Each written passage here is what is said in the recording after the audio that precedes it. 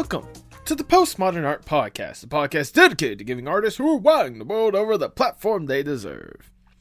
I am your host, Nathan Ragland, and why would you look at the time? It's Tag O'Clock. Today's guest is Tag the Otter, a funny little rascal VTuber that works in AAA game development. Tag is a great friend of mine that I was more than happy to bring on the podcast to talk about the pixel art they've been able to make, the game development process that they so love and are glad to be a part of, and some of the more interesting content that he has been a part of. In fact, this comes as amazing timing because if you're listening to this the day it premieres or even the day after it premieres, June 3rd, Tag will be celebrating 1 year of VTubing and streaming with a wonderful little subathon that I think you all should absolutely be a part of. Links will be in the description below for Tag's Twitch, so you can be able to join in on the fun and have a wonderful time. Make sure you also support him with all the other links that are provided down below as well. If you enjoy the podcast, make sure you like, share, subscribe, or follow whatever audio streaming platform you prefer. 5 stars, please, where you can. I see that stuff. I absolutely love it, and it gives me so much joy to see that. And hey, if you want to go a little extra mile with that love and support, maybe you should consider supporting the podcast at the Patreon at patreon.com/PMAP. There you can see early releases of the episodes, incredible behind the scenes content, and stuff that was cut for time, maybe even get an opportunity to ask a guest a question. If this sounds fun for you and something you would like to have for as little as $5 a month, consider going to the Patreon today, patreon.com/PMAP. But now, without further ado, please enjoy the Postmodern Art Podcast. Do you have any questions before we really get started? No. No? We're not recording now. I guess it's the only one I have, right? Actually, I was, and that's what I was going to ask, if it's okay if I include part of this as part of the podcast. I'm not, like, going to be, yeah. I always try to at least make sure I ask the guest before, and if you're not comfortable with it, then we could just, like, whenever the podcast starts, it just jumps right in with the icebreaker question. Oh, okay. I was like, I didn't know if there was going to be like an action or anything like that. There will be, as well as I like to include just like the little banter just to make people feel comfortable. I get it. Like, I'm not going to include every little bit of this. There is going to be some editing to this, but like I said, if you're not comfortable with it, I could just cut it right in with the icebreaker question whenever we get to it. So what you're saying is right now, this conversation, the things I'm saying right now will not be included. As in, the words I'm saying right now are not included right now. If you're not cool with it, they could be included. And also these words, and also these words, and also these words. And those words, and those words, and that word over there, the words that are on the ceiling. Hey, did you notice it says gullible on the ceiling? I don't know if am I looking up? I can't tell. You are. You are looking up. So I think that's a sign of you're okay with me including this. Yes, absolutely. Yeah, I'm good. All right, Tag, before we really get going, I must ask the icebreaker question of the podcast. Let's say you get an opportunity to go to a desert island on your own accord. It is just you, alone with your thoughts. You get to kick back, relax, breathe a little bit, get to enjoy yourself a little bit. To help make sure you don't go completely insane, though, you can bring one piece of media or one piece of art with you. Something to help you unwind a little bit more. What is that one piece you bring with you? Oh, I should have prepared. Okay, I think that, this is also assuming that I have everything set up for it. It would have to be video games, obviously. I think that what I would probably like the most is Wind Waker. Okay. Yeah. It would get boring after a few hours, but it's one of those things where it's like, you know what? It's been like 8 years on this island. I'm going to go play Wind Waker again. You get to stay there as long as you want. You don't have to stay 8 years on the island, but... But, okay, is there a particular reason why you think Wind Waker? Is it one of those video games that has like a near and dear place to your heart or something like that, or... I mean, Legend of Zelda has always been like a big series for me, and I've always loved playing Legend of Zelda. Mm-hmm. Like Ocarina of Time, Majora's Mask, I put a lot of hours into those as a kid. But Wind Waker was kind of like the first point where I realized that games can be explorative and also super fun, and you have a big open world. Granted, most of it is just ocean, but it was like... I felt free just sailing around, looking at all the islands, going and discovering secrets and stuff like that. I mean, Breath of the Wild is like is what Wind Waker did for me, but like took it to a completely different level with just freedom to explore and not being set on a specific path. Right. But Wind Waker was like the start of that, and I like Wind Waker a lot. That's fair. Honestly, like, knowing, like you said, kind of the freedom that Wind Waker kind of gave, especially when people were first introduced to it, like, I can imagine, especially for, like, especially for, like, a younger mind or whatnot, like, how, like, mind-blowing it was, the fact that you were allowed such, incredible freedom in such a interesting space.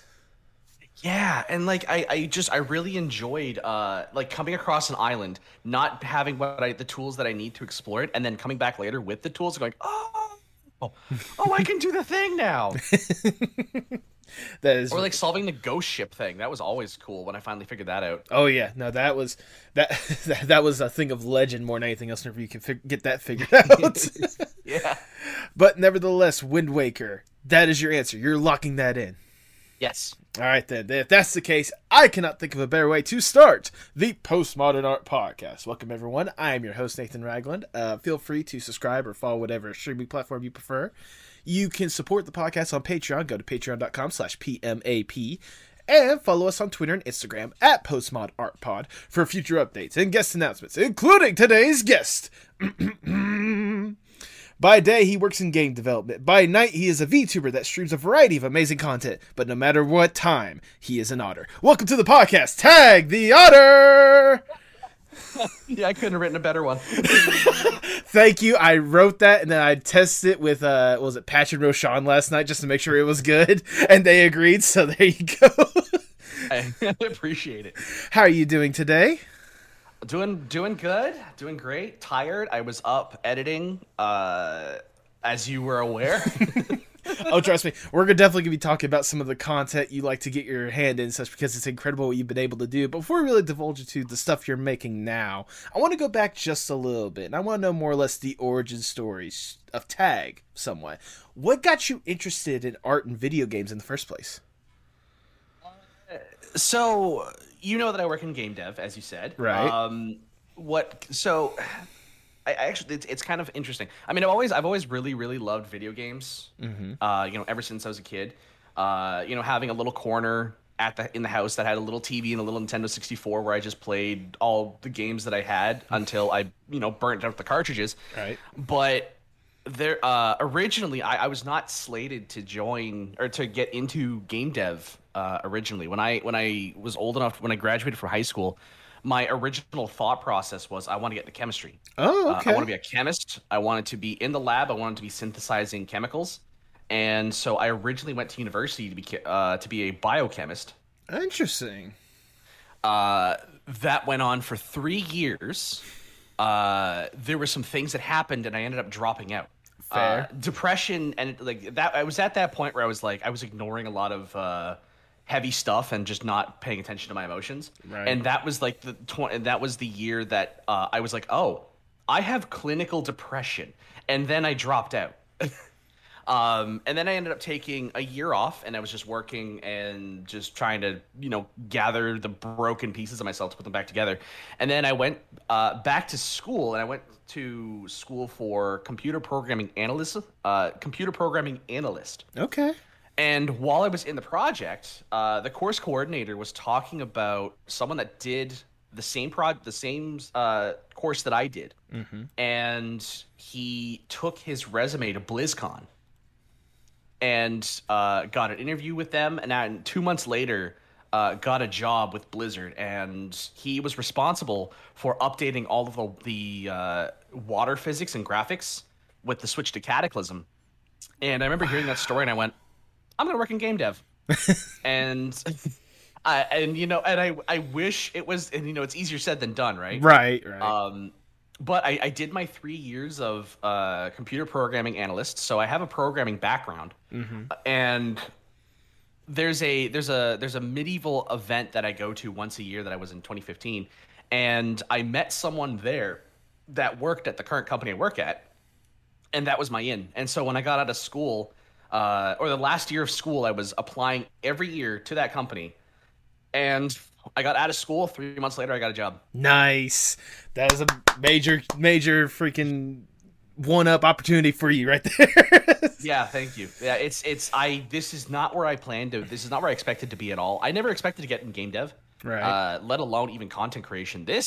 I think that content creation came more out of left field than game dev did. That I can only imagine, and I definitely will talk a little bit more about that in a second. But I want to go back just a little bit. Would you say kind of the introduction to the friend that got the job through Blizzard, was that kind of more or less the moment where you realized went from just like a general love for like art and video games in general to a passion, then wanting to make it your career? Like, do you remember like a specific moment to where it just kind of clicked, like, oh, this is where I want to be. This is what I want to do for the rest of my life.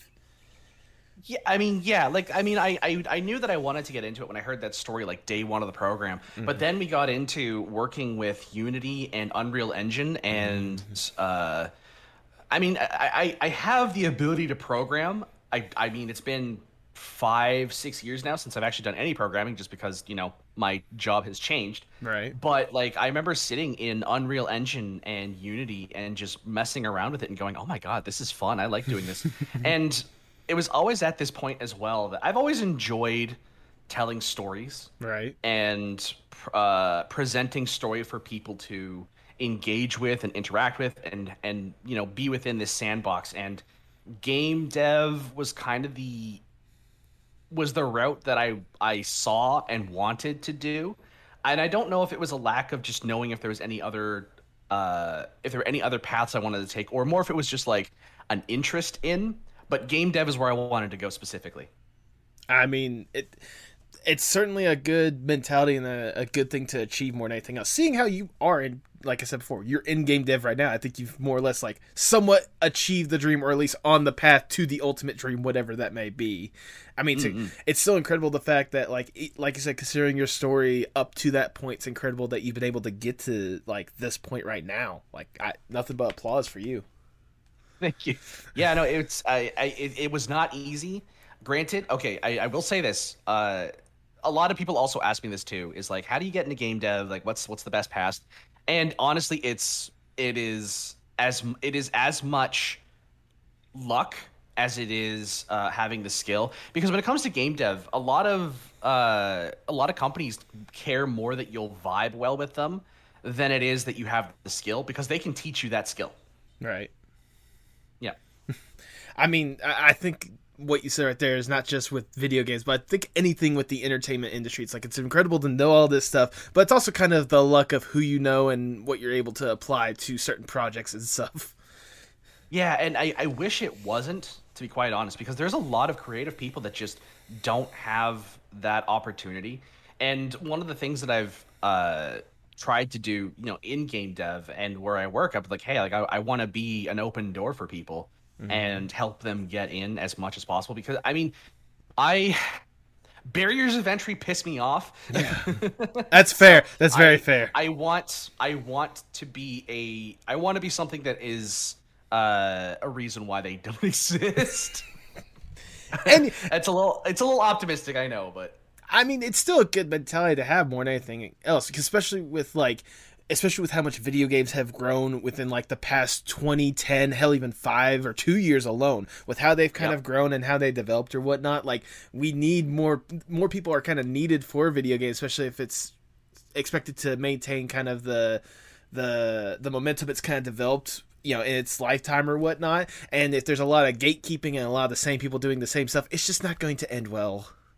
Yeah, I mean, one of the things that... So I work in AAA specifically, and there are two main... I think I would probably put two main reasons why a game will be terrible.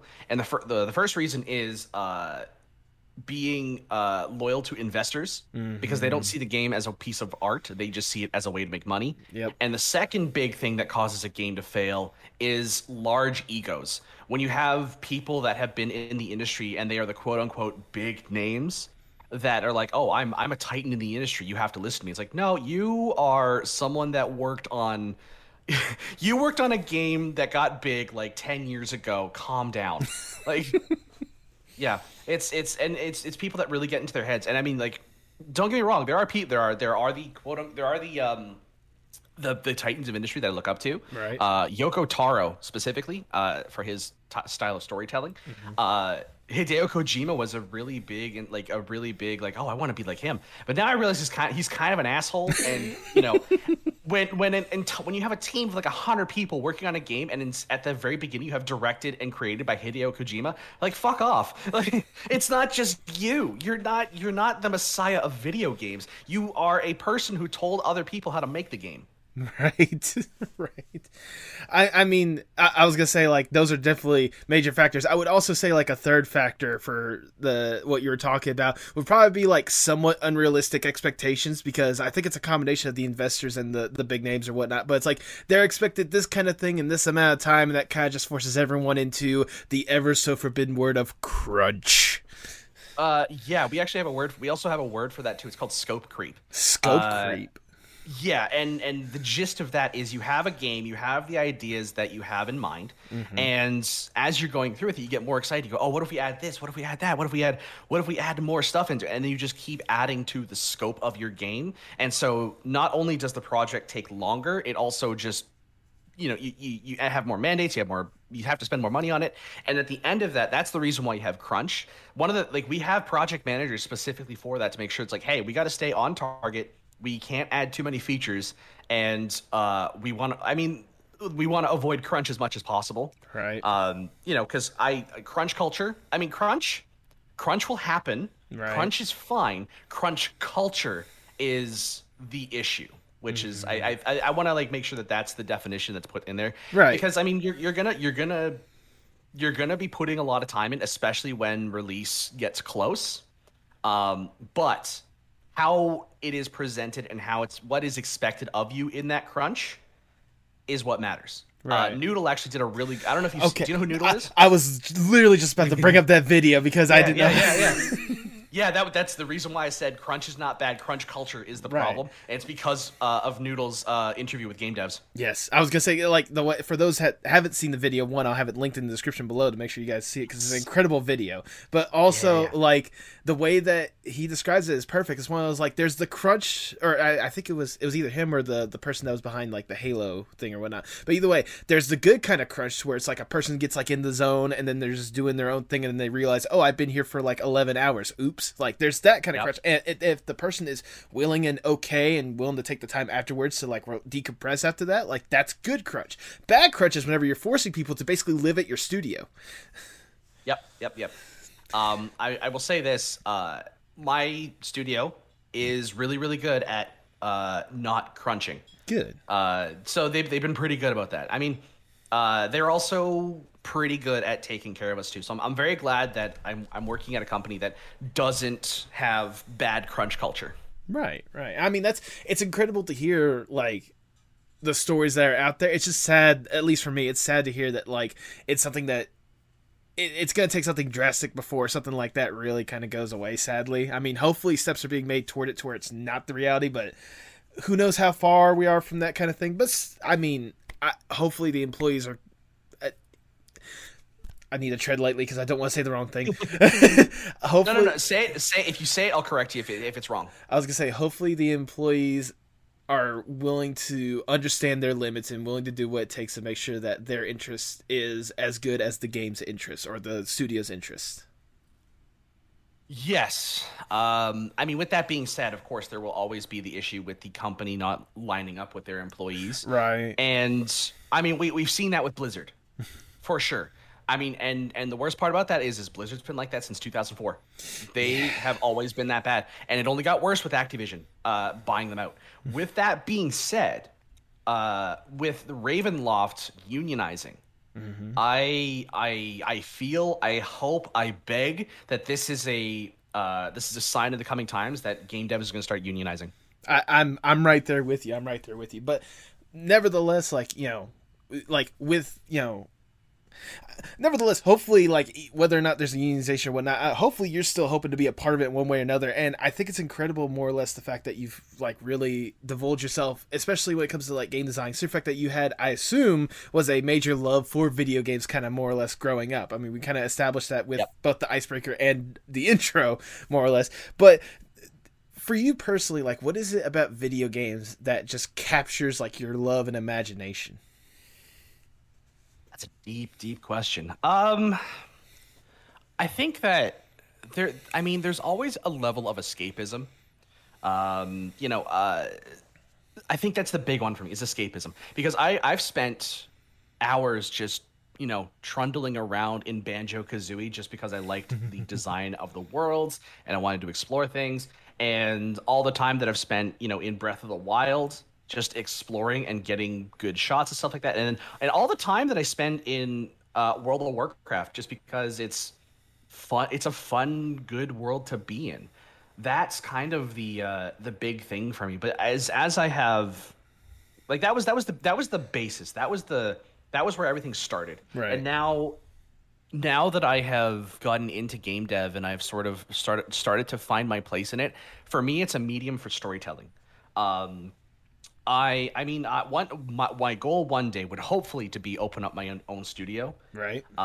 Because I think that indie is has a little bit better of a reputation than AAA. I mean, it also you get egos in indie as well, but I digress. I'll say let's just remember Fez. Yeah, that's all we're saying. Yeah, yeah. And I want to tell story. I want to tell interactive story. That's kind of the thing that it's evolved. It went from escapism to just wanting to tell stories. Right. Would you say like the storytelling aspect is more or less your favorite part of a video game, just the way that is able to interpret whatever story it is and be interactive with the person to where they're as involved with the story as possible? I think it's equal parts mechanic as well. Because there's a I don't remember where I heard this, but someone somewhere told me that the way when Nintendo is creating their games, they come up with a fun mechanic and then they create the story around that. And I like that a lot. If I were to, be a lead on my own game, that's probably how I would handle it. So like, okay, we need a fun mechanic and then we're going to make a story around it. That's honestly smart. I mean, especially seeing like just Mario alone, looking at that one alone, especially like the most just looking at any Mario game, seeing kind of, I'm not going to say the gimmick, but kind of the mechanic that they want to like enforce their game around, and then creating an incredible story around that mechanic. Like honestly, that point that you talk about really illustrated first and foremost right there, especially like obviously the most recent one that I can think of is Odyssey with the hat mechanic, which was brilliant how they were able to implement it, and then the story they told alongside it like just worked perfectly for it.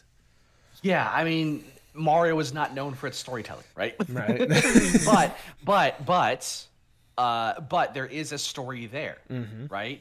And I mean, it falls in tandem with the mechanics, and it facilitates the mechanics really, really well, which I really, really like. And I mean, Nintendo and the Mario team have also just like they have what they know works, and they just stick with it. Yeah. And I think I would say that they don't innovate, but I mean, Mario Odyssey shows that they do. And I think that a lot of these games that have been around, like these franchises that have been around for so long, they're starting to learn, oh, we got to change things up a little bit more. Right. So that's why you have like Odyssey, you have like Pokemon Arceus and things like that. It's really nice to see.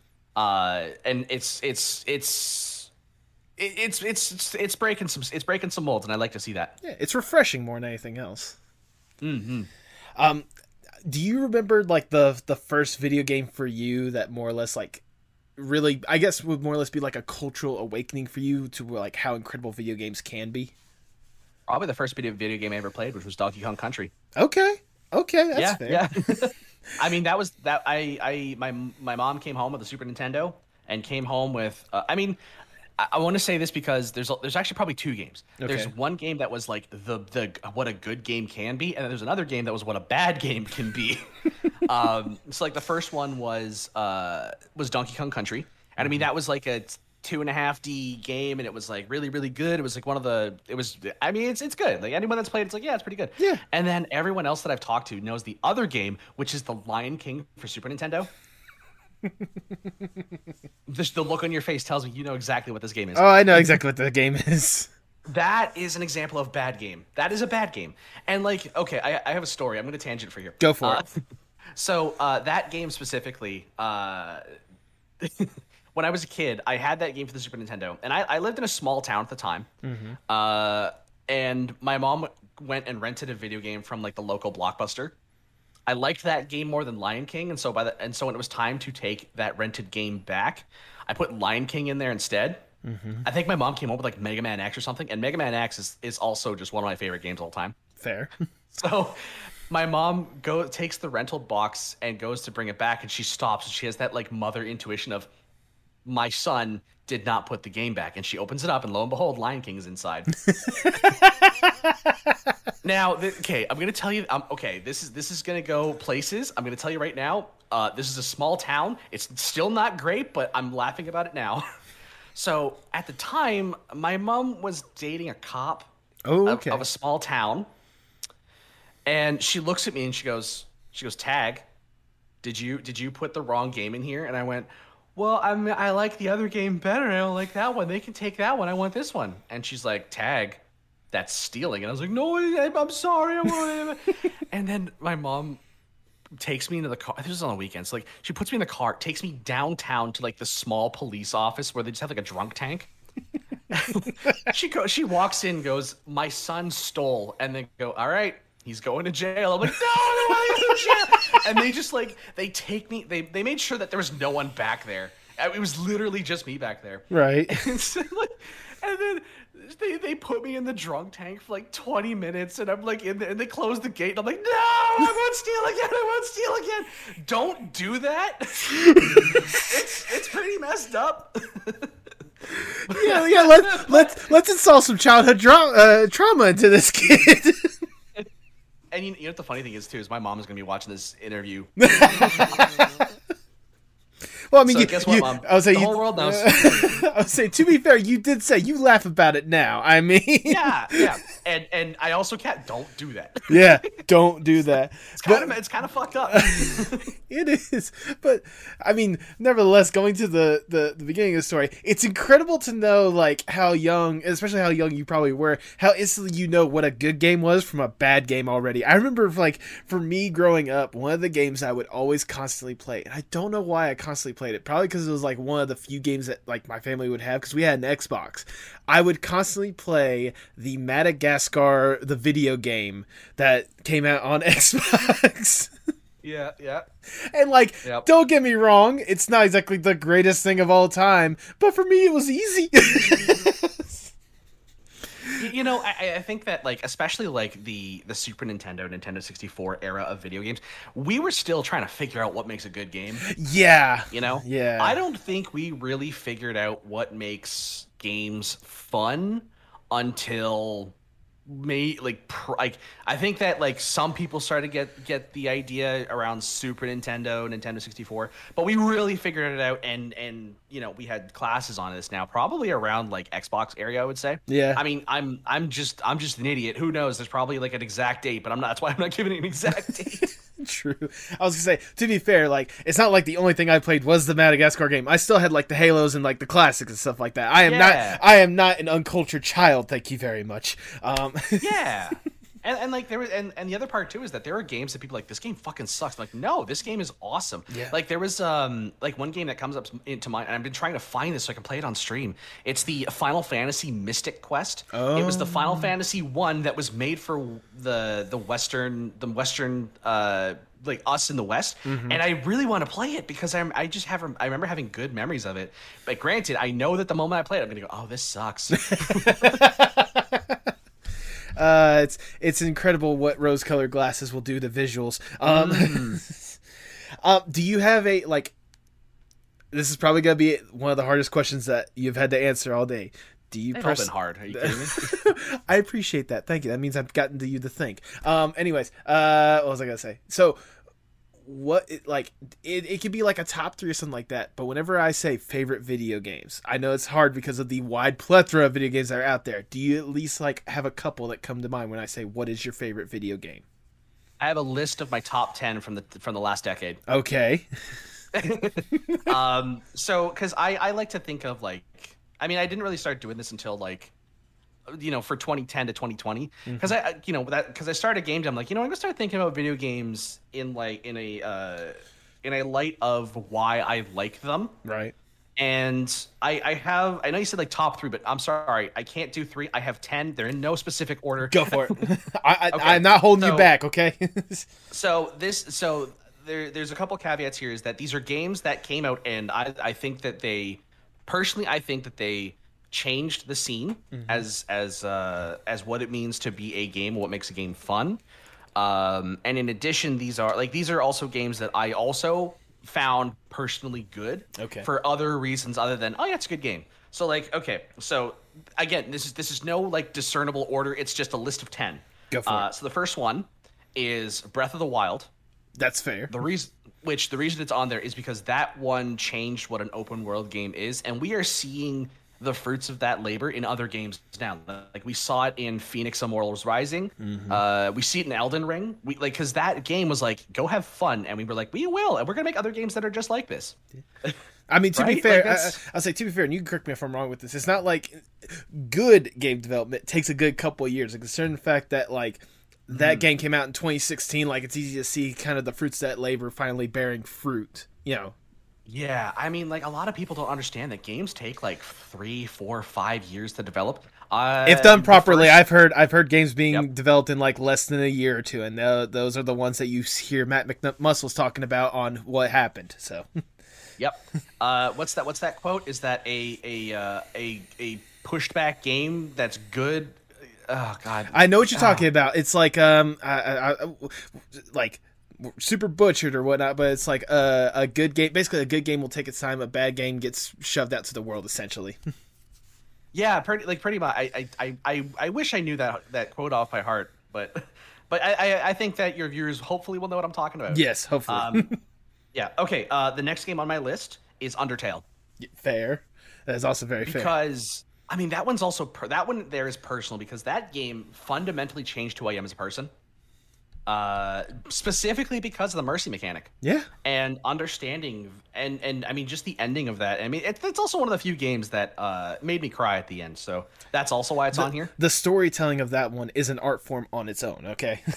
Exactly. And I mean it's not technologically advanced. It was done by one dude, yes. Right? Like that's but you know, a game being done by one dude, is very few and far between, and I guarantee that there are more failures than there are successes. But yeah, that game has been a cultural shock too, and it's so much so that Matt Pat gave it to the Pope, which okay. Look, it's Matt Pat. What'd you expect? I mean, yeah, like Matt Pat. Listen. Matt Pat, I know that you're watching this.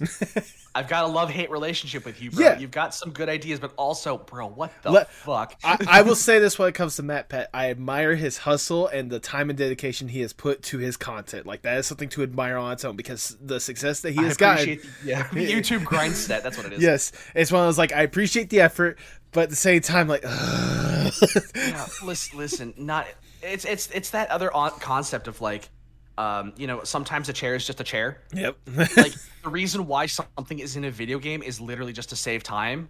Like it's oh god, there's that painting of the restaurant, and they're like, why did you not add a door to it? Because like, oh god, oh fuck, oh god, I forgot to add. God damn it, not again! I forgot to add a fucking door. Like, you know the painting I'm talking about. Right? I know which one you're talking about. What is the name of that painting? I don't know what it is off the top of my head, but but it's like that diner scene, right? It's like the diner on the corner. I know what you're talking about. I've seen it a million times over. I just don't know the name of it off the top of my head.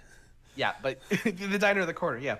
All right. Next game. Again, this is also one that culturally changed things. For better or for worse at this point, I don't know, because the accessibility in games is something I also think about a lot. But right. the game is Dark Souls. Okay. Dark Souls 1 specifically because I could say Dark Souls 2, Dark Souls 3 for the specific reasons that those games added innovation into game dev, but Dark Souls was the start of it. And we've spawned a whole genre of Souls-like games. And like I personally don't like that descriptor of like, I don't like the descriptor of Souls-like or Metroidvania because that it's like this game. It's like, no, please make the game stand on its own legs. Right. It's one of those like people hear that name and they instantly think, oh, so it's exactly like this, but somehow different, which is like, yeah. And then they're yes and no. Down. It's not exactly. And they're like, it's not exactly like this other game that you called it like, and now I'm upset and I don't like it anymore. And it's like, bro, this game is like different. Like, give it a chance. Right. Just because it's not Dark Souls doesn't mean like Jedi Fallen Order is a quote unquote Souls like, and it's amazing. It's got great story. I love that game. Absolutely. The next game on this list is Fallout 4. That's fair. That is very fair. Yep. I mean, people go, why? Like, why not Fallout 3 or why not any of the other, like, Oblivion games? Like, well, okay, Fallout 4 was the start of, like, it's hard to explain because, like, Fallout 4 did something much different than Oblivion and Fallout 3, and it was again more player freedom of like, oh, you can build anywhere. Right. I mean, granted, there were like specific spots that you could build, but I also really liked the story of Fallout 4 a lot. Yeah. And the way that they told that story was so much more different than how they told it in other games. It's hard to explain because like people, I was gonna say, I was like, personal thing for me, I guess, what. I was gonna say, like, I can understand where you come from. Kind of like, you know, yes, like you're not dissing like Fallout 3 or Oblivion by having Fallout 4 on there. It's one of those like it took what those games did, fine tuned it, and reinforced it, and then add something a little different to where it was its own unique experience on its own that you appreciate. Yes, I think that honestly, I think that Skyrim could also take this place as well, right? Because it took the super nicheness of Oblivion and Morrowind and made it accessible to everyone. Yeah, right? made it accessible to everyone, especially if you have, let's see, Switch, PlayStation, Xbox, PC, Amazon Alexa. Todd Howard could milk a stone, like, and continue to get milk from that stone. Are you kidding me? It just works, okay? Yeah, it does. It does. I mean, he's gonna keep doing it until you keep buying it. There you go. All right, the next game on my list, Hyper Light Drifter. Okay. This one is interesting. I mean, the game itself is good, and also shows that a 2D, like a 2.5D game, can be fantastic.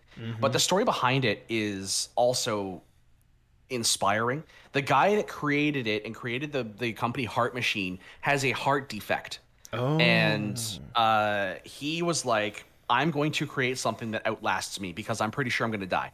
And I mean, he's still around. He's still kicking. And good. They're making Hyper Light Drifter 2. Nice. They're also working on another game, which Zoe Quinn is working on as well, which I'm very excited about. Okay. And like, the story behind it. I'll see if I can find like the Heart Machine interview they did with Vice, because I watched that and I went, oh my God, I like this game a lot. And this is the reason why behind it, the reason it was made. Oh my God, video games can be made other than as pieces of art. That was the moment I realized like video games can be made as pieces of art. Right? I mean, I don't think he had anything in mind for like monetary, like a monetary reason behind it. He's like, I just want to make something that's going to outlast me because I'm going to die soon. He hasn't died yet, thankfully. But I was going to say, but it's an interesting thing that I'm glad you mentioned, like, you know, video games can be an art with that one, because I think for him, like you said, it wasn't like he was making it to make money or anything like that. He had a love and passion for this stuff that he wanted to push out to the world and basically like bear his heart and soul out to the world of something that he felt near and dear about, and people came around and loved and appreciated it for what it is. That for me is the baseline for what art is. That is why I consider video games easily an art form. Yes, totally agree. And I think that was also probably, if you look behind me and also look at me, it's probably the inspiration behind pixel art. Yes, and I'll definitely talk more about that. But if you want to continue your video games, let's go. All right, sure, all right. I'll bang through the rest of these here. I think because I don't know how you are on time. Oh, I don't. But I can take as long as you want. I don't care. I will make it work. Okay. All right. The next game on my list is No Man's Sky. Okay. The reason being that a game can recover. Right, absolutely. Because No Man's Sky was super hyped up, and when it released, everyone was mad because it did not deliver. Right. But if you look at the Steam page for it now and all of the changes that have been made to it, it has turned around significantly. In fact, it was the first game I ever streamed. Really? Okay. So yeah. Yeah, that's why No Man's Sky is on there. And it's also just a pretty game. And it is. It has a really good idea. It's literally a universe. Yeah. Oh, absolutely. It's fantastic. Yep. Next game. I think that I'm just going to say the name and move on because I think it speaks for itself. Minecraft. Fair. Yep. Okay. Yeah. Say no more. Yeah, we know enough about Minecraft. It's a good foundation and pillar for video games. That's all we need to say. Yep. And also, it's been given us to by our Lord and Savior Hatsune Miku. The next game on this list, which I literally just like dunked on Hideo Kojima, but Death Stranding. Okay. Death Stranding was a game that I recently played and played to completion. And I love Death Stranding. And I like it because it did something different and unique. People be like, "Oh, well, I mean, it's just a walking simulator." Yeah. So what? I liked it. It was fun. It did something interesting. The story was, I mean, it's bad for the reasons that Hideo Kojima's stories are bad, like Phantom Pain and Quiet going, "No, she has to be wearing skimpy clothes because that's how she breathes." Like, okay, like whatever. You could have done better, but okay, like it's story, make it up. But like, I mean, and that's the reason why it failed. But at the same time, like Death Stranding has some very unique characters. It has a very unique gameplay system, and it takes some stuff that they do in Metal Gear and was like, what if we make a game mechanic around this? It was experimental. It was fun, and also it's another one of those games that made me cry at the end, and it was really good. And I mean, my takeaway from that story was as well is that it's a story about fatherhood, Right. and it was just a really good story. I stuck with it. I'm very excited about the new. Excuse me. Sorry, I gotta get some water. Hang on. 1 second, let me get the hydrate routine going.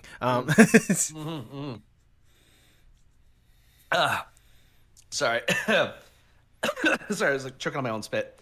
But yeah, like I'm very excited for the new update to the director's cut of Death Stranding, and I really want to play it. I don't know if I'm not going to stream it, but it's one of those games that's personal to me, right? Right, that's fair. Yeah. Next on this list is Nier Automata. Okay. I've heard a lot of good, amazing things about it. Yep. I mean, this is also when I found out about Yoko Taro, I was like, oh, I like you a lot, because Yoko Taro is like unabashedly like, yeah, the reason why 2B looks like that is because I just like girls. Girls are pretty. Unapologetic. And like, he's unapologetic. He doesn't beat around the bush, and he doesn't try to like hide it in this vague like, actually this is the reason why it has to be like. He's like, no, I just like cute girls. And don't like, there's nothing wrong with that either. Right. You know, I like, it's also just a very, very good story.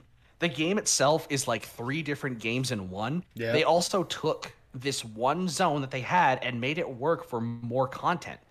Like they were talking about, like we have a huge scope for this game, but we had to cut a lot of it, and so we only had the one big map that we could work with, and that's why we made you play it 5 times. That's smart, 5 though. times. And yeah, and it's really smart. And I've always been a huge advocate for reusing assets in video games. Right. So when someone says, "Well, why does this thing look like that?" It's because the dev didn't want to die. Like, shut up. Yeah. But yeah, also, and this was my introduction to Yoko Taro, and Yoko Taro is fantastic, and I'm a big fan. And I also really, really enjoy the Nier series and just the story that it told. It made me feel miserable at the end, which is also fantastic. Fair. The final game on my list is Celeste. Okay. Ooh. All right. There we go. For like 3 billion reasons. I mean, Celeste is a game.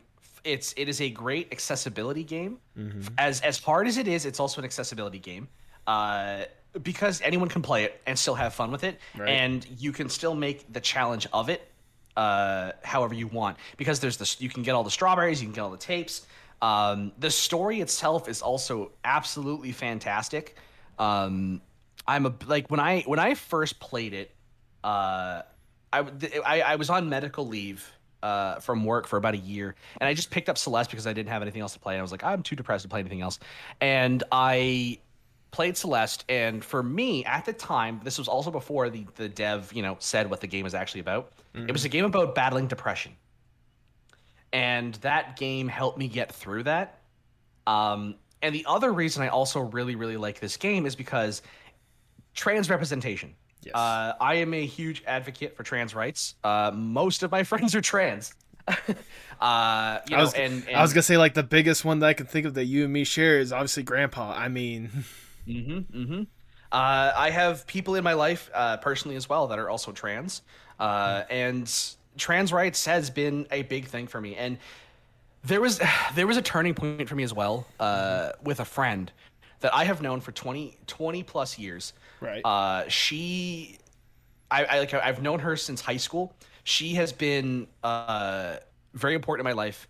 We would joke that we were each other's wives before she came out, and that was a joke that her parents did. Oh wow.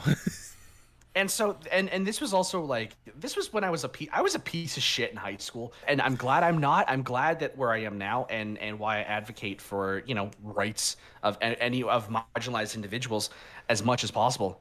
Is And there was this moment where, you know, my best friend of 20 years comes to me and says, I'm trans.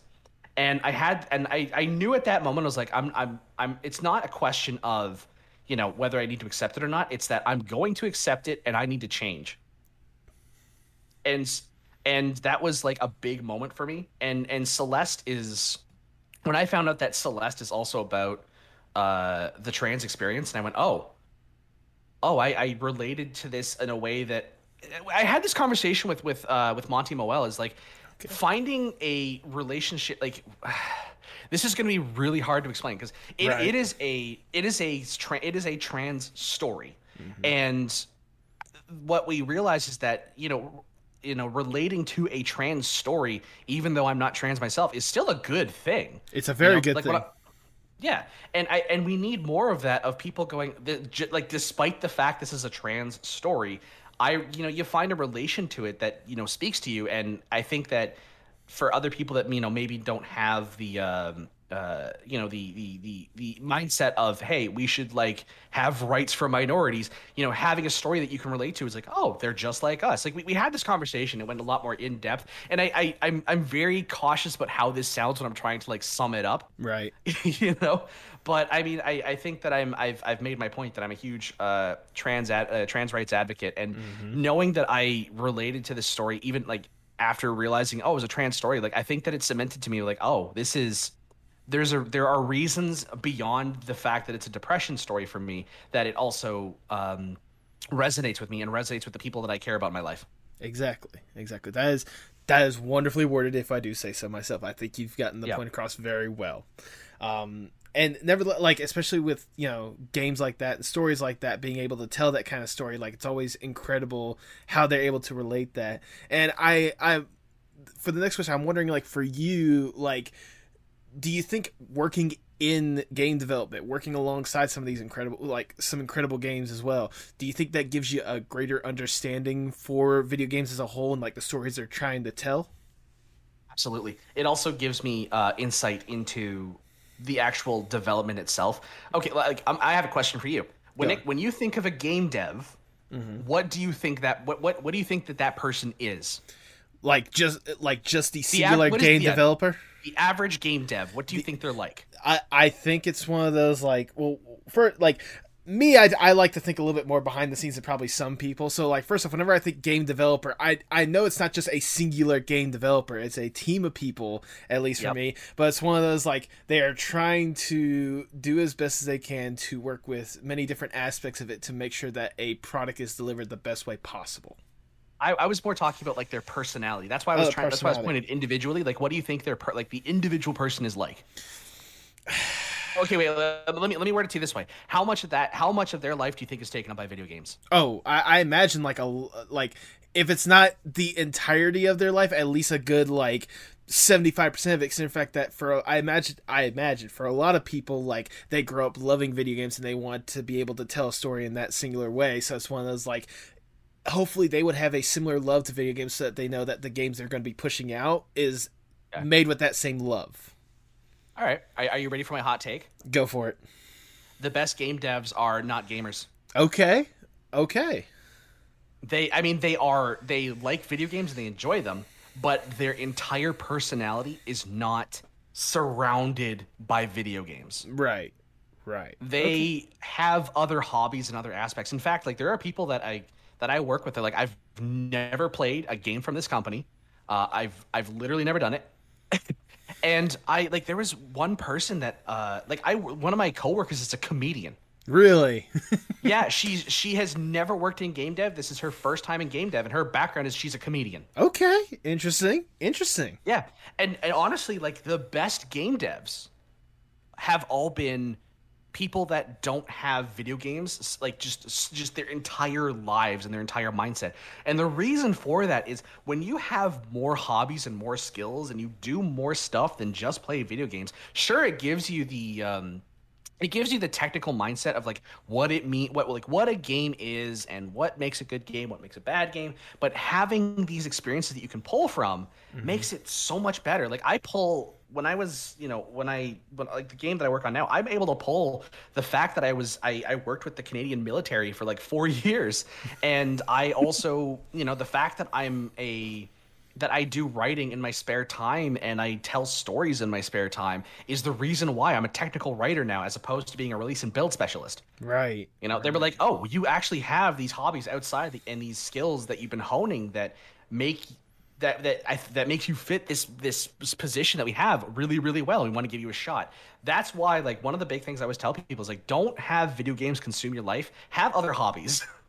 And you know what? As you describe it and like explain it, it honestly makes sense, because it's one of those, like, I imagine if people that are working in video games are just loving nothing but video games, they're just going to be comparing themselves to other video games, and that's not going to really push the needle forward or anything like that. But if they bring some sort of like outside influence into their work or whatnot, it could really create something unique for each individual gaming experience. Exactly. And especially one of the projects I was working on, it was a small. So while I work in AAA, I have had I like to think that it's the indie experience with a team of like 15 people. Okay. And yeah, again, that was a game where like none of us were quote unquote gamers. All of us had other hobbies and other things that we did, and it was probably the most stable team I've ever been on. It was fantastic, and I mean, with a small team like that, you learn that you can just like be like, hey, maybe we should add this to the game, and they go, oh yeah, that's a good idea, because it's 15 voices as opposed to like a team of 2,000 set across the entire like 6 different studios, right? Right, 6 different studios, at least like 3 different continents or something like that. Like yeah.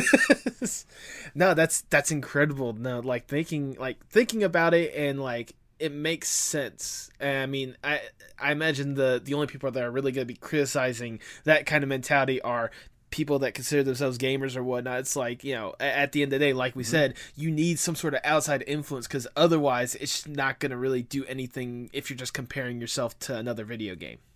Yep. And we have devs that are just gamers, and they're great to work with. Sorry. Yeah. I'm not naming names. I'm not naming names, but yeah. It's one of those, who you are. No, I'm joking. But I'm glad you did bring up the fact that, like, on top of like video games, obviously, like, you have a good bit of other hobbies that you like to indulge in. We'll definitely talk about probably one of the biggest ones here in a little bit, but I want to talk about a little separate one that I truly admire as an art podcast, and that's the pixel art you've been able to do. What exactly got you interested in creating pixel art in the first place? I'm bad at art. No, not on this podcast. You were not going to tear yourself down. No, you were not bad at art. No bad mouth on this podcast. I'm bad at digital art. And what is pixel art then? Is it not a digital art? It is. Yes, you're right. It is. Okay, so I was being facetious and being cheeky, because my start to art was actually classic art, like modern painting, like acrylic paintings. And when I was going through my night training, my knight said, you can't just have martial skills. You need to have like cultural skills as well. And so he invited me over to his house, and there was a canvas and some paint, and he said, I want you to paint a feeling. And this was also, I was on medical. This was the time that I was on medical leave as well. So painting a feeling was pretty dark. Yeah. At least it's good to get inspiration from. The painting was called 3 months Later, I think. Okay. And it was he told me to paint a feeling. And so here I am, just like taking the paint and just kind of exploring around on the canvas and just putting things down. And then I started to get into it, and I started to just like, I took like a paint scraper, and I started mixing all these colors of blacks and blues and putting in some whites, and then I started to physically claw at the canvas, and it looked really, really good, and I thoroughly enjoyed it. And it turned into something that I was like really, really proud of, and that was the moment where I realized, oh, art's fun. um, and it was dollar store paints, dollar store brushes, and everything like that, because that was what he had on. And then I was like, I want canvas, and I want to continue doing this. And so I ended up getting more canvas and painting, and I made a sister painting to that. Okay. That one's called 3 months later, where the blacks have now become grays. Okay. It's a lot brighter, and it's a lot more it has a lot more life to it too. 3 months later, after therapy and group therapy and medications and RTMS treatments, like you can see the difference. Yeah, right? and I see the progress more than anything else. Yeah. And I was like, and I started to really have fun with it. And a lot of what I was doing originally was just paint. I stuck with that, was painting a feeling. Okay. Because that was kind of what I knew and what I could do. And now that I was like, I like canvas, but I don't have the energy for it all the time. Right. And so pixel art, I was like, I like pixels. I like doing pixel stuff. And so I started into pixel, and I would like to say that also the pixel art started in tandem with becoming a VTuber, because I just couldn't afford, paying people for overlays and things like that. So I was like, I'm just going to do it myself. And so I started doing pixel art in order to kind of make my own stuff. So like actually, you know what? The background that you see in the interview, I made that. I was not surprised by that, honestly. Yeah, I mean, granted, I will say this: I followed an instructional video on how to do this, right? And it was the basics on, like, doing shape and form, and how to play with how to do pixels and stuff like that, and like how to, like, the quote unquote rules of pixel art, right? Right. And I've stuck with it more. I mean, this, and I with the new thing that I made for when I get 10 subs in a day, I go to Otterspace. I made this for the background, and so, like, you can see how much I've changed when it comes to pixel art. Right. No, absolutely. Yes, the Otterspace. Yeah. Yes, that's a gorgeous one. I'm sorry. I absolutely love your pixel art. Like, it's seriously like some of the masterpieces. I think I've told you this before, but the one that you have of, like, the starry night in, like, the canyon or in the mountains or something like that, that is literally my laptop background. Like, every time I open my laptop, that's the first thing I see. Oh, that might have been my Ardenweald piece. Hang on. Because I did a bunch of, like, World of Warcraft ones too, because Shadowlands is really, really pretty. Right. And I was like, I want this one, right? Yes, that one exactly. Yeah, that is Ardenweald in World of Warcraft Shadowlands. Okay. Yeah. Okay. No, it's one I was like, I didn't know. I just knew that it looked absolutely stunning. Yeah. I mean, I liked it too, because I love painting blues and shades of blue and whites and blacks and stuff like that. So this was, like, really, really fun for me. And I mean, this was also, like, at the very, very edge of, like, me, just painting feelings and wanting to get more structural stuff and do more physical stuff. So, like, and then the next piece I did was this one I just sent you here, which was a fallen down archway in Bastion in Shadowlands. This is probably my favorite piece, to be quite honest. Oh, yeah, I can see why, especially some of the details that you got in that. Oh my god. Yeah, and the best part too is that I've realized, like, I've been doing pixel art, and pixel art has really helped me with understanding light and shadows, and I'm happy to say that it's also translated into my actual paintings as well. This is the most recent painting I did. It was a gift from my mom. Where I painted her show horse back, like, years ago. It's like it's I'm proud of it.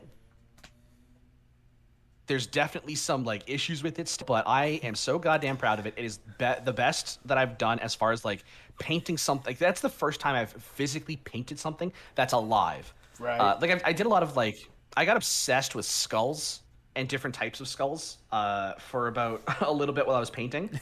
Right.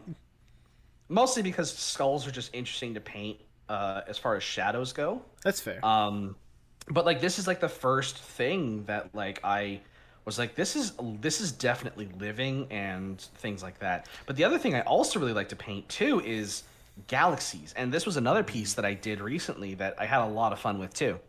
Let's see this beautiful. Oh yes, I think I remember whenever you first shared that or something like that. Like, oh my god, the cosmic deer more than anything else, or cosmic elk. The cosmic deer. I painted the cosmic deer, and that was I really really liked the concept of like painting. I also just as a person I really enjoy, that like I don't know how to explain it. Like it's this like it's a super massive towering object off in the distance, Right. that it fills me with a sense of awe in the original sense. Because like I remember like the first time I felt that was playing Fable 2, and there was a tower that was being built throughout the entire game, and just seeing it off in the distance just towering into the sky, I was like, oh, that's a cool thing. I like that. I want to do more of that. So I just like painting big things. I was gonna say, you said that, and honestly, the first game to come to mind for me is Journey. If you remember that game, just the giant mountain in the background with the light beaming off the top of it, like Or Shadow of the Colossus. Yes, that's another good one. That's a great example of that more than anything else. Yeah, absolutely. But nevertheless, like, it's incredible, kind of like you said, just having that like love for art and pixel art, especially like really coming to your life and really becoming like a great hobby. Because again, like I said, like if people can't see it from your background in the video version or whatnot, like, and the examples I posted throughout the video and whatnot, like, you really got like a gift for it for someone that's really like picked it up only like as of late. I mean, I would probably say it's been 3 years. That's is that not much? That's still fairly recent, honestly. Like, considering the fact that, like, like especially the past 3 years. For God's sakes, for the past 3 years alone, at least 2 of them have been a pandemic. I mean, So, yeah, that's true. I mean, I don't know. I really enjoy. Like, it's kind of like, I don't know. I'm starting to find my form, you know. Good. Things that I like, and I have painters that I'm inspired by, and I like those a lot of what they do, and I really like modern art. I like modern art's like one of the big things I like. And contemporary art. That's the other one I like too. There we go. That's fair. And that's very fair. And I can certainly see some of those influences in some of the art. And I love how it also kind of goes hand in hand with another one of your hobbies that we kind of teased about, but we might as well go all in because I've been talking to an otter this entire time. VTubing. What exactly got you interested in that in the first place, and what made you want to dive headfirst into that medium? I had time. Okay. That's a good start. Okay, so I started working from home because I couldn't go into the office because game dev studios are notorious for just everyone getting sick all the time anyways. So I'm pretty sure if any of us have got COVID, we would all be dead. Trying to add gallows humor, right? Yeah. But like I had the time, and at the time I had my best friend introduced me to HoloLive. Okay. And God, I can't remember her name, but the Elite Gamer. there's a couple HoloLive girls that I was introduced to. I was like, oh, that's kind of cool. And then HoloLive EN happened, and I went, it's happening here. And part of that was because Coco, made that happen, right? Right. And it was I was like, oh, this is cool. And then I found Nianners.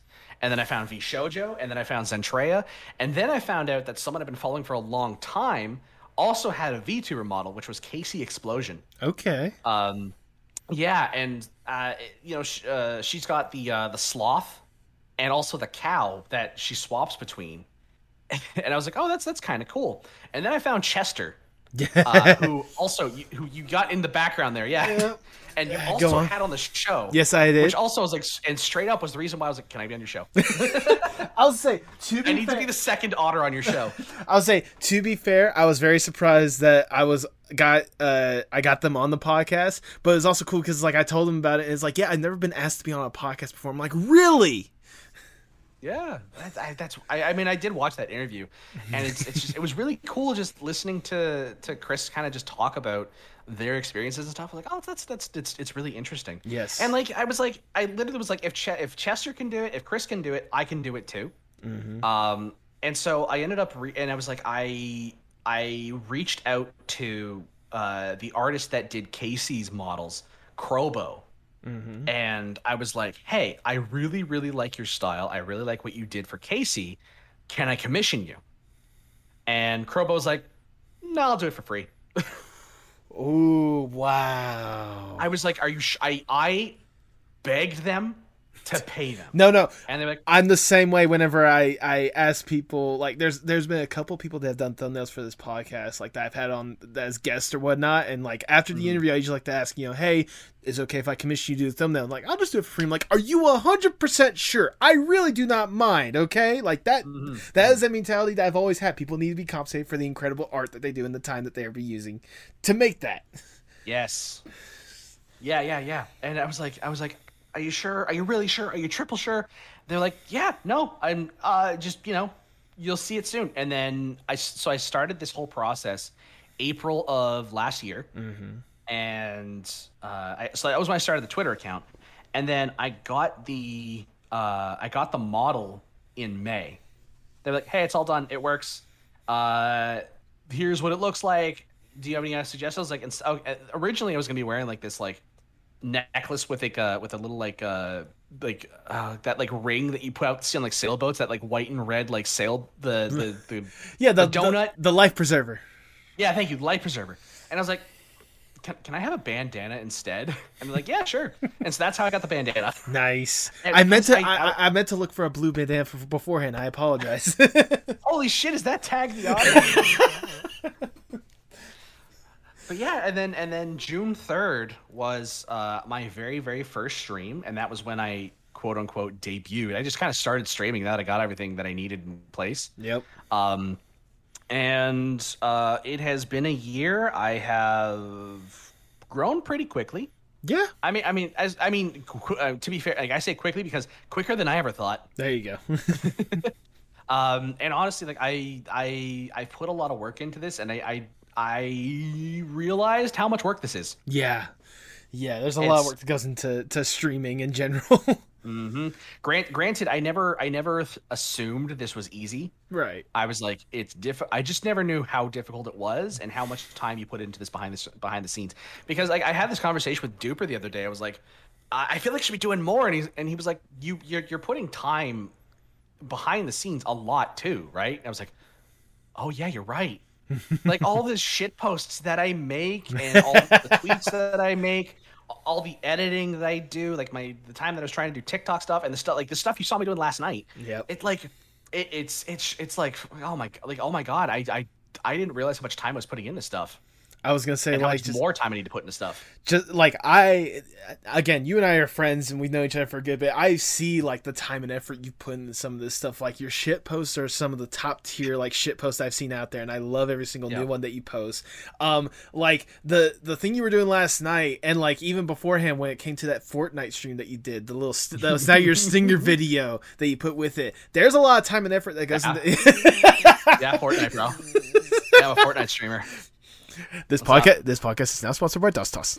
Brought to you by DOS Toss. If you can't get the DOS, do the DOS Toss.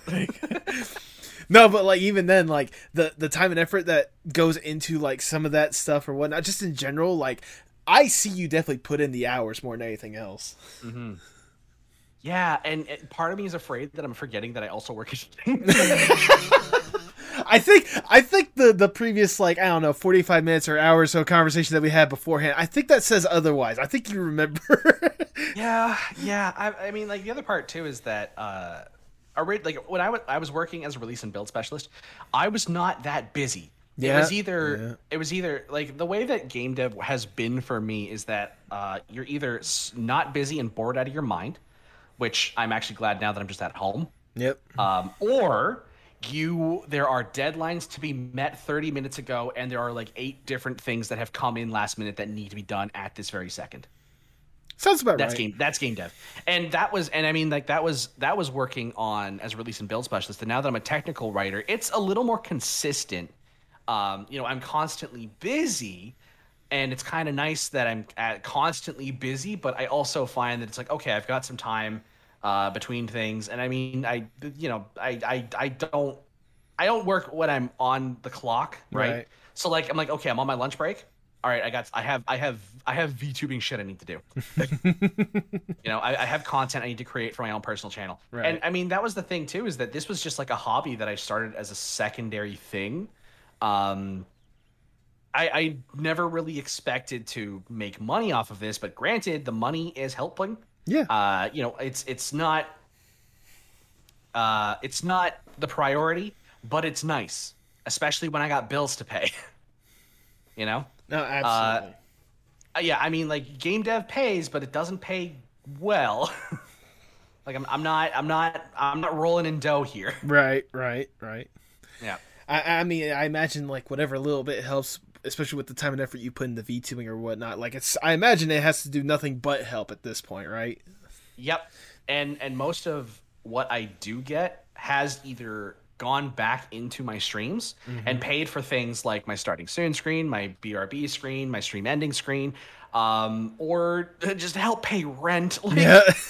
Like those are the two big things. I either put it back into VTubing or it pays my rent. That's smart. I mean, it should be going into that kind of stuff. But yeah, thinking about like just kind of the journey you kind of been on when it comes to VTubing or whatnot, do you have a particular like moment or a particular stream that you personally remember like very fondly of? Like, if nothing else, like you were to showcase it to a person, like, this is, if you want to know what I am as a VTuber, this is the moment or this is the stream you need to go to. Oh God, I there's been like a few of those, because someone, I don't remember who it was, but they described me as cursed wholesome. And I think that, there's so many good moments, and one of them isn't even on my own stream. It was on T Roofle's stream. Okay. The soy sauce incident. Oh no, I didn't know if we were gonna talk about it or not. Oh no, we're not going to talk about it, because Good. If you know what the soy, if you know, you know. If you know, you know. Yeah, that's all you need to know. If you know, you know. But I think that recently was also my maidenless stream. Yes. Of Elden Ring, which was a lot of fun. Granted, like you literally can't beat the game maidenless. I've tried. I had to break the game to get into Lendell City. With a wrong warp, which by the way is apparently really fucking easy to pull off. But like, that was probably like a good moment, and that was a good time that I had with that. The Jump King streams, the Getting Over It stream, my birthday stream. Those were, I mean, the birthday stream was just everyone coming in clutch, because that was, I could not have pulled that off without people like Rocco and Sam and Beck being there, and Uji, like all these people that were there to just make it happen. Those are the reasons why my streams. Those are probably the best reasons why those streams are good, is because everything I've done has involved other people. Even with the Maidenless stream, I brought Wukiki and Goliath in, and we had fun just like summoning in and making anime jokes about how much Morgott was a fucking weeb. I was gonna say, I'm glad you brought the birthday stream like super quickly, because I still am fucking warped by, what was it, the 6 inches of bliss or whatnot, the stories that you told on that stream. So there's a story behind 6 inches of bliss and a moment with a burger. A moment with a burger. And there was a third story I wrote recently called Johnny Eats a Pickle. I'm probably have Johnny Jellyjaw on a later. Yeah, it was for Johnny's birthday. Mira approached me and was like, "Hey, how much is it going to cost for you to write a story?" And I was like, "I'm already on it."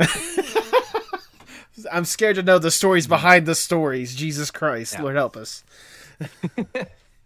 Which also kind of leads into, I'm also a writer, right? I wouldn't be a writer. I wouldn't be a technical writer if I wasn't a writer. You know, right. But yeah, the A Moment with a Burger and the 6 inches of bliss started because it was NaNoWriMo, and I was doing the short story challenge, and I was like, okay, I need a object, a place, and a genre. And there was a Discord server I was in at the time, and I was like, hey, I need these 3 things, and someone said, Big Mac, McDonald's, romance. That's all we need And to that was say. and that was how A Moment with a Burger started. And I was like, you know what? I don't like. He's not gonna fuck the burger.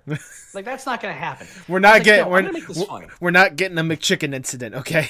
No, we're not having a McChicken incident. We're not gonna make we're not making a McNut sandwich. No, that's not what we're doing. Yeah, this is why people say I'm cursed wholesome. Is I just we really can just say shit, can't we? Yeah. We can. And that was how that story started. And I was like, this is fun. And then I ended up writing 6 Inches of Bliss for a zine that never happened. A zine? I say zine because I think of it like magazine. Yeah. That's probably the best way to put it. Yeah, so it was for a zine that just never happened because we were writing quote unquote food porn. It was not food porn. It was just like a love letter to food, right. But it was supposed to be funny. Which, you laughing at A Moment with a Burger and 6 Inches of Bliss is exactly the experience I wanted. Oh, there you go. You certainly accomplished that and then some. And I was going to say, speaking of food, I know one of the more recent streams that was very memorable for me is you doing food crimes. I cannot believe just kind of the stuff that you talked about with that one, which leads me to a very important moment that I'm going to regret. I don't know if you remember, but you said if you were to come on to this podcast, there is a certain food crime that I have to defend. Yeah. Oh, there it is. 1 second, it is. Salsa and Oreos. Oh, that was the second worst one. No, that's the okay. For those that are curious what we're talking about, all right, there was a food crime. Okay, fucking show your work. Okay, here's the thing. When it comes to some of the food crimes on there, I am not going to say that is the worst. I am not also saying that this is not a food crime, what I'm about to do. This is definitely a food crime. But, you were putting that basically on the same level as banana pizza with bubblegum sauce. And I was there to say, look, I understand that that one is horrible, but it is not on the same level or even close to that level. I understand the concept that this could bring with a sweet and spicy sort of mix to it. And, replacing a chip with a cookie.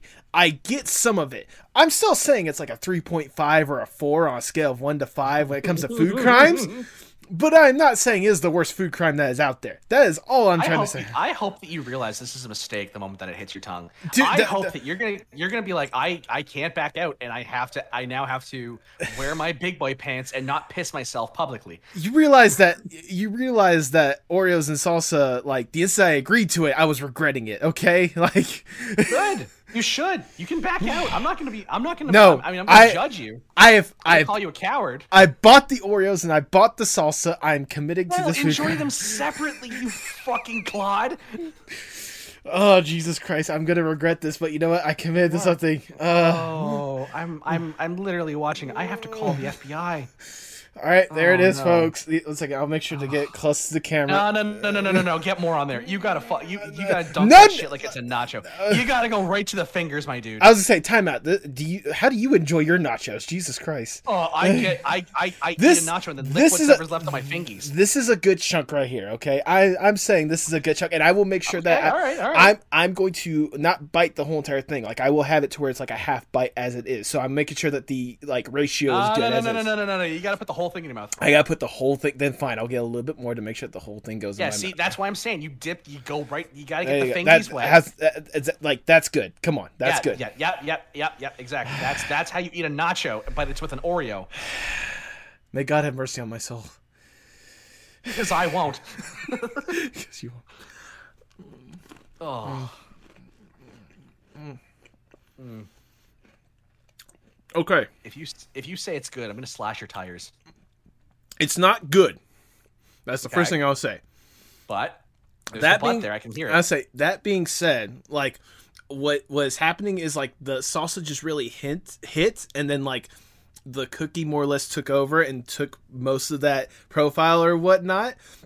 And now there's just a slightly weird combination to where honestly, and this is, you might slash my tires for me saying this, I would actually bring that score down just a little bit when it comes to food crimes. This is not as bad as I thought it was going to be. It's still up there, but it's not slashing your tires. I'm not going to slash your tires. I'm just going to put tax fraud in your name now. Put tax fraud. You know what? I can accept that. Honestly, I thought I was going to gag.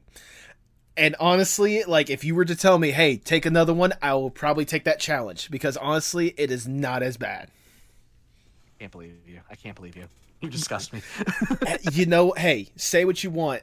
I am a man of my word. That is the one thing you gotta respect. No, hang on. I just realized I can't. I have to commend you, because that was the same reason for the soy sauce. You followed through. You followed through. You proved a point, and now other people don't have to do it. Like I said, honestly, like, it also probably didn't help that I have mild salsa. Like, it probably should have gotten something a little spicier or whatnot. But still, like, even then, like, the texture alone is not great. Is it okay? If it, I don't know. Can we say brands on here? Actually, this is Toss. How about that? Okay, yeah. Okay, I was about to say, if it's like Toss, that's probably it. Like, that's what I was expecting you to dunk a cookie into. Right. And like I said, like, if I was told to eat that, if someone dared me to eat that again, okay, I'll take the challenge. I'm not going to go out of my way and eat that stuff. But at the same time, the experience as a whole was not as bad as I was anticipating. Not as bad as you thought, yeah. Not as bad as I was. Yeah, that makes sense. However, if you tell me to eat a banana pizza with bubblegum sauce, I will murder you around the spot. In game. Yeah, I would too. In a video game, obviously. I mean, you can't. I'm an otter in a video game. Exactly. Which actually leads me back to a question I meant to ask sooner. And do you mind if I break the immersion for like 2 seconds when asking this next question? Go right ahead. I don't follow the immersion anyways. I was going to say, why did you decide to go with the otter to represent you? It's literally just I like otters. Okay, that's fair. Literally it. So, like, because a lot of people ask me, like, "Are you a furry?" I'm like, "No, not really." Like, there would probably be a parallel universe where I would be a furry, you know. But I mean, I don't participate in furry stuff. I don't have a fursuit. Like, I don't do furry art, things like that. You know, like, I'm not in that space, right? But I actually just really, really like otters. Otters are my favorite animal, which I guess is which is like, that's probably enough to be like, oh, he's a furry. I'm like, no, I'm not really, no. And I mean, like, I also kind of realized as well recently, like, why I chose to look like, why I wanted my design to look like this and not like a humanoid furry that you would see in an Orangina commercial. Right. Like, and it was because I kind of had this realization about an incident that happened back in 2016. I was like, which I don't know if I really want to get into here, because I don't. That's fair. It's content warning, trigger warning. You know, just fair enough. Like, didn't warn you about it beforehand, so I'm not going to talk about it. Right. But I was like, oh, this is probably why I look like this, you know, and why I chose to want to be like this, because it was just like I wanted to be an otter, and it's, you know, it turns away the eyes of people that go, oh, you're like that one, the dude that came into my stream the other, like, a while, like, when I first started, and called me a bottom, like. And like, there's jokes that have come out of this because I like those, like the otter space joke, right? You know, like, that's good. I like that. That's funny. I've done that with friends, you know. But it's like, I just want to be an otter. That's literally it. I just really like otters, and I feel really fucking bad about this, because I've been wanting to do a charity stream for the International Otter Survival Fund, and actually Otter Day is coming up here. It's this month. Oh, there you go. In fact, I think it actually went by already. Maybe. Either way, like, hey, helping out a charity, it shouldn't matter if it lands on a certain day or not. I agree. Actually, hang on, I have to check. 26th of May is International Otter Day. Okay. Yeah. So that was when I wanted to actually do the stream, but I've gotten so busy, and I don't have the time for it, unfortunately. Fair.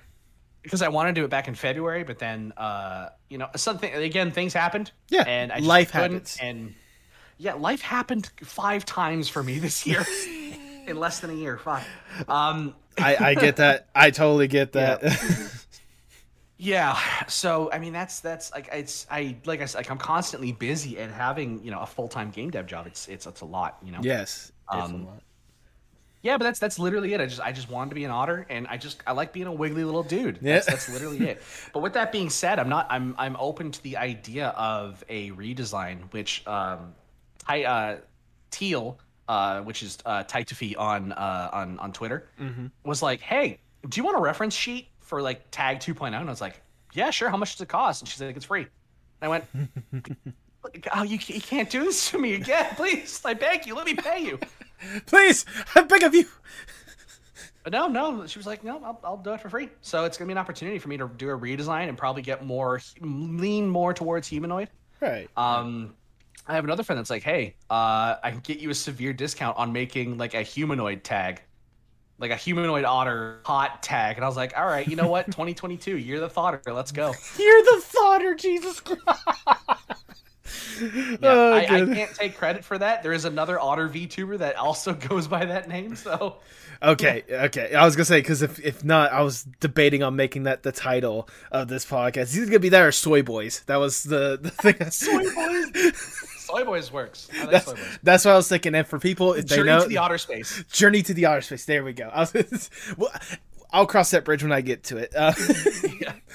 But nevertheless, like, it's incredible. Like I said, the journey you've been able to go on, and like, especially through all this like stuff, you know, when it comes to your origin story, like I said, when it comes to video games, to really like being all in when it comes to this VTubing stuff, and like the community you've built up around like you as a VTuber, whatnot. Does it amaze you, kind of the love and support you've kind of gotten on this journey?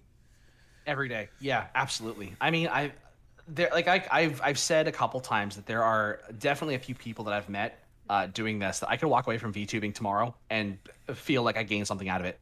You know, like there's been a few people that I've met. I mean, Rocco Farin, probably the biggest one. Oh, major one.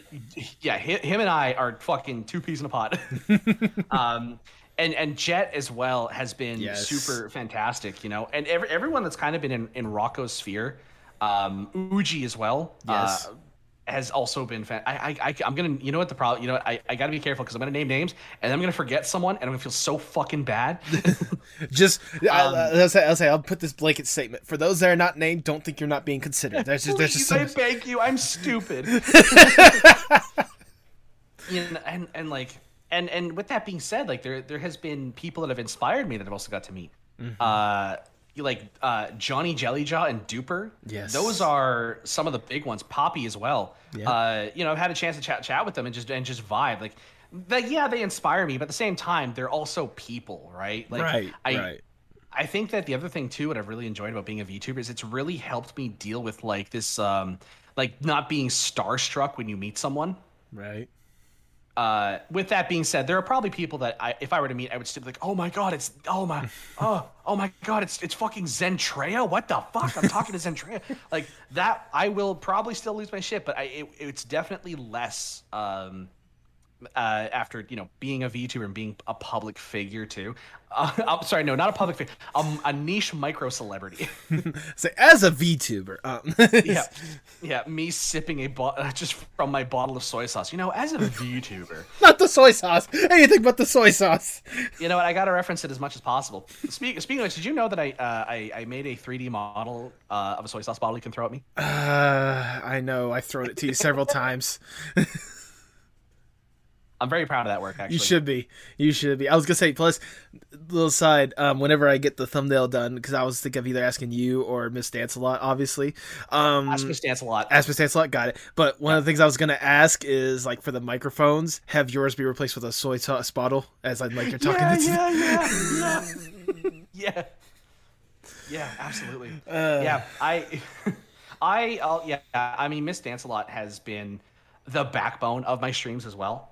You know, she has she's been the one that did everything for the starting Stoon screen, the BR back screen, the stream ending screen, and they are slated to also do a bunch of other stuff for me. Nice. So, like, I want to do a bunch of other alerts because there was a point where I saw the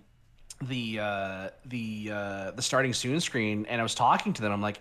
And I was like, oh, I like the design that they did. Yeah. A lot. Because they put all they really, they made me look, like a goofy little guy, which is, I like looking like a goofy little guy. And they gave me a little hair floof. And ever since then, I'm just like, I've added that to any attempt that I've tried to like when I was trying to make Tag 64, I added a little hair floof. I was like, 'cause that's cool. I like that. And, Yeah, I mean, I plan to pay Miss Dance a lot for more stuff because they're just fantastic. I love their work. In Absolutely. fact, like you know what? I probably should have asked them first, but I have on my YouTube channel that I started. I have the art that they did of me recently, where they made me look super adorable and with a puffy face. Oh, Like that's yeah. So I have that as my YouTube channel, banner and profile picture. there we go. I mean, it's incredible, like especially seeing how enthusiastic that they are for your art, just like for what you do, and especially for like you said, everyone within this community. Like I was getting back to it, like it's incredible, kind of the people that you've developed like good friendships and relationships with, and like it's Yeah. incredible, like it's incredible how far you've been able to come so far, like whether it's by your own merits or with the help of everyone, because honestly, like it's incredible just seeing where you are right now. It's incredible the stuff you've been able to produce, and it's been incredible to see what you've been able to do, long and short of it. Thank you. Actually, I think everything that I've done has had someone's hand in it at some point. Like I think of like the stinger that I made.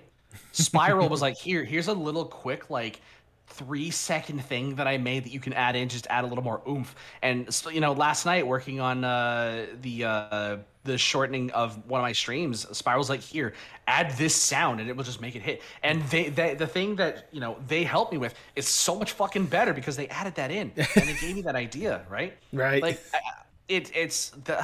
Like I know that like VTubing, it's around like a single person, but I don't do this alone, even Right. still, right? Right. Which Absolutely. it's great. I like knowing that like I have people that here to support me, you know. And there's still the anxiety of like, oh my god, no one's gonna show up, and then people do, and I'm like, oh, okay, I was literally not. I didn't have to be afraid at all. But it's at literally every stream. Right, right. I mean, going like it's incredible. Like I said, a million times over, again and again. I will probably constantly say it's incredible the journey you've been on. It's incredible what you've been able to do, and I imagine it's something that hopefully won't slow down anytime soon. In fact, I'm hoping that it might speed up into what I'm going to give you right now, the dream scenario. Let's say I am Big Shot Mr. Moneybags. I come up to you, I'm like, look, Tag, you adorable little fellow right there. Little guy. Little dude, little guy, we know that you have the ability to create some absolutely incredible stuff if given the opportunity. We want to help support that for you. We have access to anyone and everyone in any sort of art medium field or whatnot, and more money than there should be possible. We could probably pay for like so many like new studios and more opportunities for people, but we'll focus on that later. Right now we're focusing on you. If given this opportunity, what would be the dream Tag the Otter project? Oh no, I never thought about this. I Because mean, like V2 for me is like day to day. Like fuck, what am I gonna do tomorrow? Like that's it. I gotta just think about what I'm doing I was tomorrow. I was gonna say I think the one thing that you talked about earlier that I think would be a good start more than anything else is your own independent game studio. Yeah, but that I don't know if it's really related to VTubing, right? But yeah, I mean that would be it, right? Like I would, I'm because like if this was like VTubing specifically, it would be like I would love to be able to create content easier. Fair, Be like that, like the video you saw me working on. I was literally working on that right? all day, and it was going through a 6-hour stream, cutting it down to 20 minutes, and then adding in all the edits, and then cut it down to 10 minutes. Like if I had like if I was like you know I'll pay you to do this, that would be the dream. And like I think that it would also be just like I don't know because like this because the reason I'm thinking is like like if I was given monetary backing to do this, it would imply like to me it feels like it implies that monetary gain needs to be made out of it to you know make back that investment, right?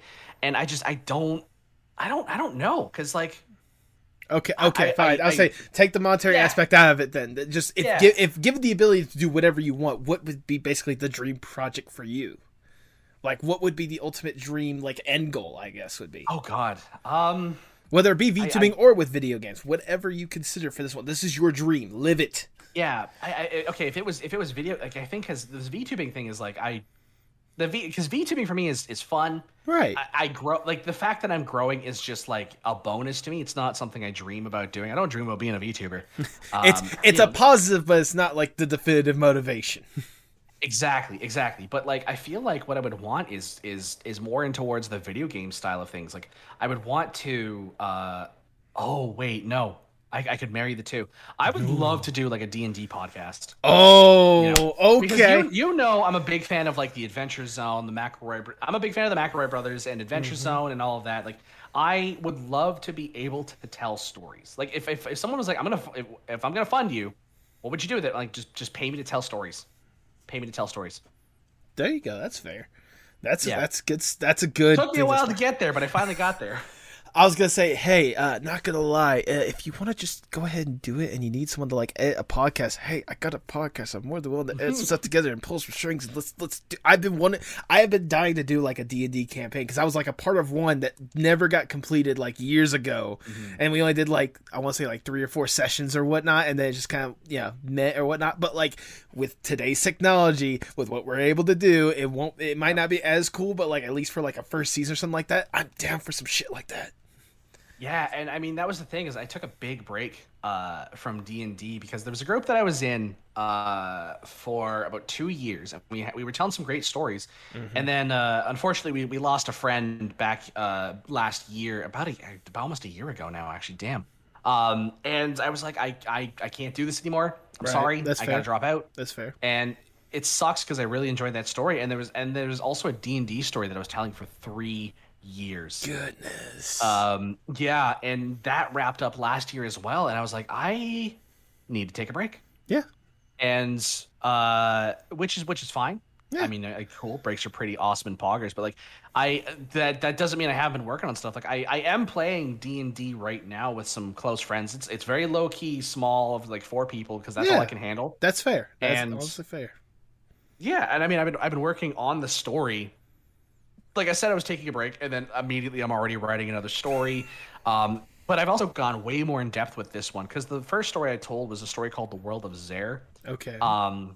which it was a story about these green tablet pieces that they had to go find, and when they got put all together, like this thing happened, and it would wake up they called them terrors. They were these like impossibly large creatures that were sleeping around the world, and they were all like chained down in place, and these single individual pieces of the larger tablet had the ability to wake them all up, because what I was playing with was the idea of larger and larger infinities. Because because if you also don't know this, I'm a fucking math weenie. Yeah. And the concept of larger and larger infinities was really fucking cool to me, because I mean infinity already is like a insurmountable number, but there are bigger infinities because you would look at sets of infinity, right? There's a really good video that I'll send you afterwards that you can watch on the concept of larger infinities. All right. Fair enough. And I mean, the other part too is I was doing what's called linear algebra in university. In addition, so like when I was going to school for chemistry, I was also getting a minor in advanced calculus. Jesus Christ. So like, Where is your life? Not to toot my own horn, but I'm kind of smart. Really? I did not take I'm smart, but I'm really fucking stupid. I was gonna say you're certainly the smartest otter I know. So there you go. Yeah, I'm the smartest otter you know. I'm the smartest otter anyone knows. No disrespect to no disrespect to Chester. No disrespect to Chester. No, he's got that he's got himbo energy. I'll give him that. Hey. He can have that. They got himbo energy, that's for sure. Yeah. Oh, sorry. I need to clarify. Is when referring to Chris, it's they them, but when referring to Chester's, it's still they them. I don't know. I just do it as they them just to be like say. I like that's just like my de facto like. You know what? Yeah, fair, understandable, fair enough. I should probably refer to they them for both instead. Yeah. As at the very least, we can either say himbo or thembo. Either way. Yeah, thembo. Yeah, I'll be the himbo. They can be the thembo. There you go. Either way. Actually, sorry. I keep having you go like, okay, coming back. I'm sorry. I'm sorry. No. I got a lot of things to talk about. Trust me whenever I say I love this kind of podcast, and I've been loving the tangents you've been going on the entire fucking time, okay? This is the podcast I crave. You're good. Okay, good. I'm glad. Oh god, what were we talking about originally? You were talking about like the fact that telling stories. Yes, well, yes. not only telling stories, but the last thing we were on before you decided to go off on that little tangent right there was the fact that while you were studying for chemistry, you were getting a minor in advanced calculus. Yes, and linear algebra. Linear algebra. And the reason I was talking about greater, like larger sets of infinities is because when you work with when you work in sets of equations and you work in when you work with linear algebra, you're working in sets of equations, and you can actually, if you have an infinite set of equations that go in the infinite x direction and the infinite y direction, you can still get a branch. Like if it was infinite in both directions, you can get a equation that does not exist in that set by taking every value diagonally. Oh goodness. Yeah. So like that's what I mean by greater sets of infinities, is that you have an infinite set, but you can still find infinite in infinite. And that was the reason, and that was the whole reason why I was like, I want to tell a story about greater infinities, which is why like these tiny shards of this infinitely powerful tablet still had infinite power. Yeah. You know, it's just like you could just do more. I mean, but that's the thing, is like when it comes to, you know, concepts of infinity, it's hard to wrap your mind around. Here's a really, I'm gonna go on another tangent again. Go for it. Here's a really cool thing. Your brain is wired to instantly count to 3. Really? Yes. So if there is a group of something, your brain is able to instantly tell whether it is 1 of an object, 2 of an object, or 3 of an object. After that, it's 1 and 2 of an object, 2 and 3 of an object, 3 and 1 of an object. Like that's kind of how your brain kind of breaks it apart. That's only the limit of our brain. That's why like things like the difference between a million and a billion is so hard for us to wrap our minds around. Yeah, you know what? You explained that, and it makes sense. I was also thinking, like, even with like some of the smaller numbers or whatnot, it's like, you know, it stops at 3, but it's like 4. Well, 4 is 2 2s. That's why I make that little connection right there or whatnot. So. Yeah, but you can see that the processing power took twice as long because it's like, yeah, it's 2 2s. Yep. It's not 2, it's 2 2s. Right. or you know, it's 1 and 3, right? Yeah. And that's because yeah. Or just exactly. 1 1 1 1. or 4 ones. And there was a book that I read on how cultures view the concept of the number 1 differently, based on what their culture like grew up with and what was important to their culture. Right. And this is also the reason why math is different in other places. So like, because like, let me ask you this. This was actually something my math professor was talking about, is when we talk about the concept of 1, throw numbers out of your mind. Let's assume that you don't know what counting is, right? Okay. And you're a farmer in the 8th century and you have cows, and you got to make sure that you have the same cows that you had yesterday. How do you do that without counting? I don't know. How? Well, it's a bit of a trick question. I'll give you that. So what we'd actually do for the concept of counting is we would have rocks to represent the cows, right? Right. And so you'd have one cow, you put a rock beside that cow, and you go to the other cow, you put a rock beside that one. If you got a rock in your hand, guess what? You're missing a cow. Right. And that actually is what the basics of numbers and counting is numbers are a representation of something else, right? That's why we have this abstract idea of what the number 1 is.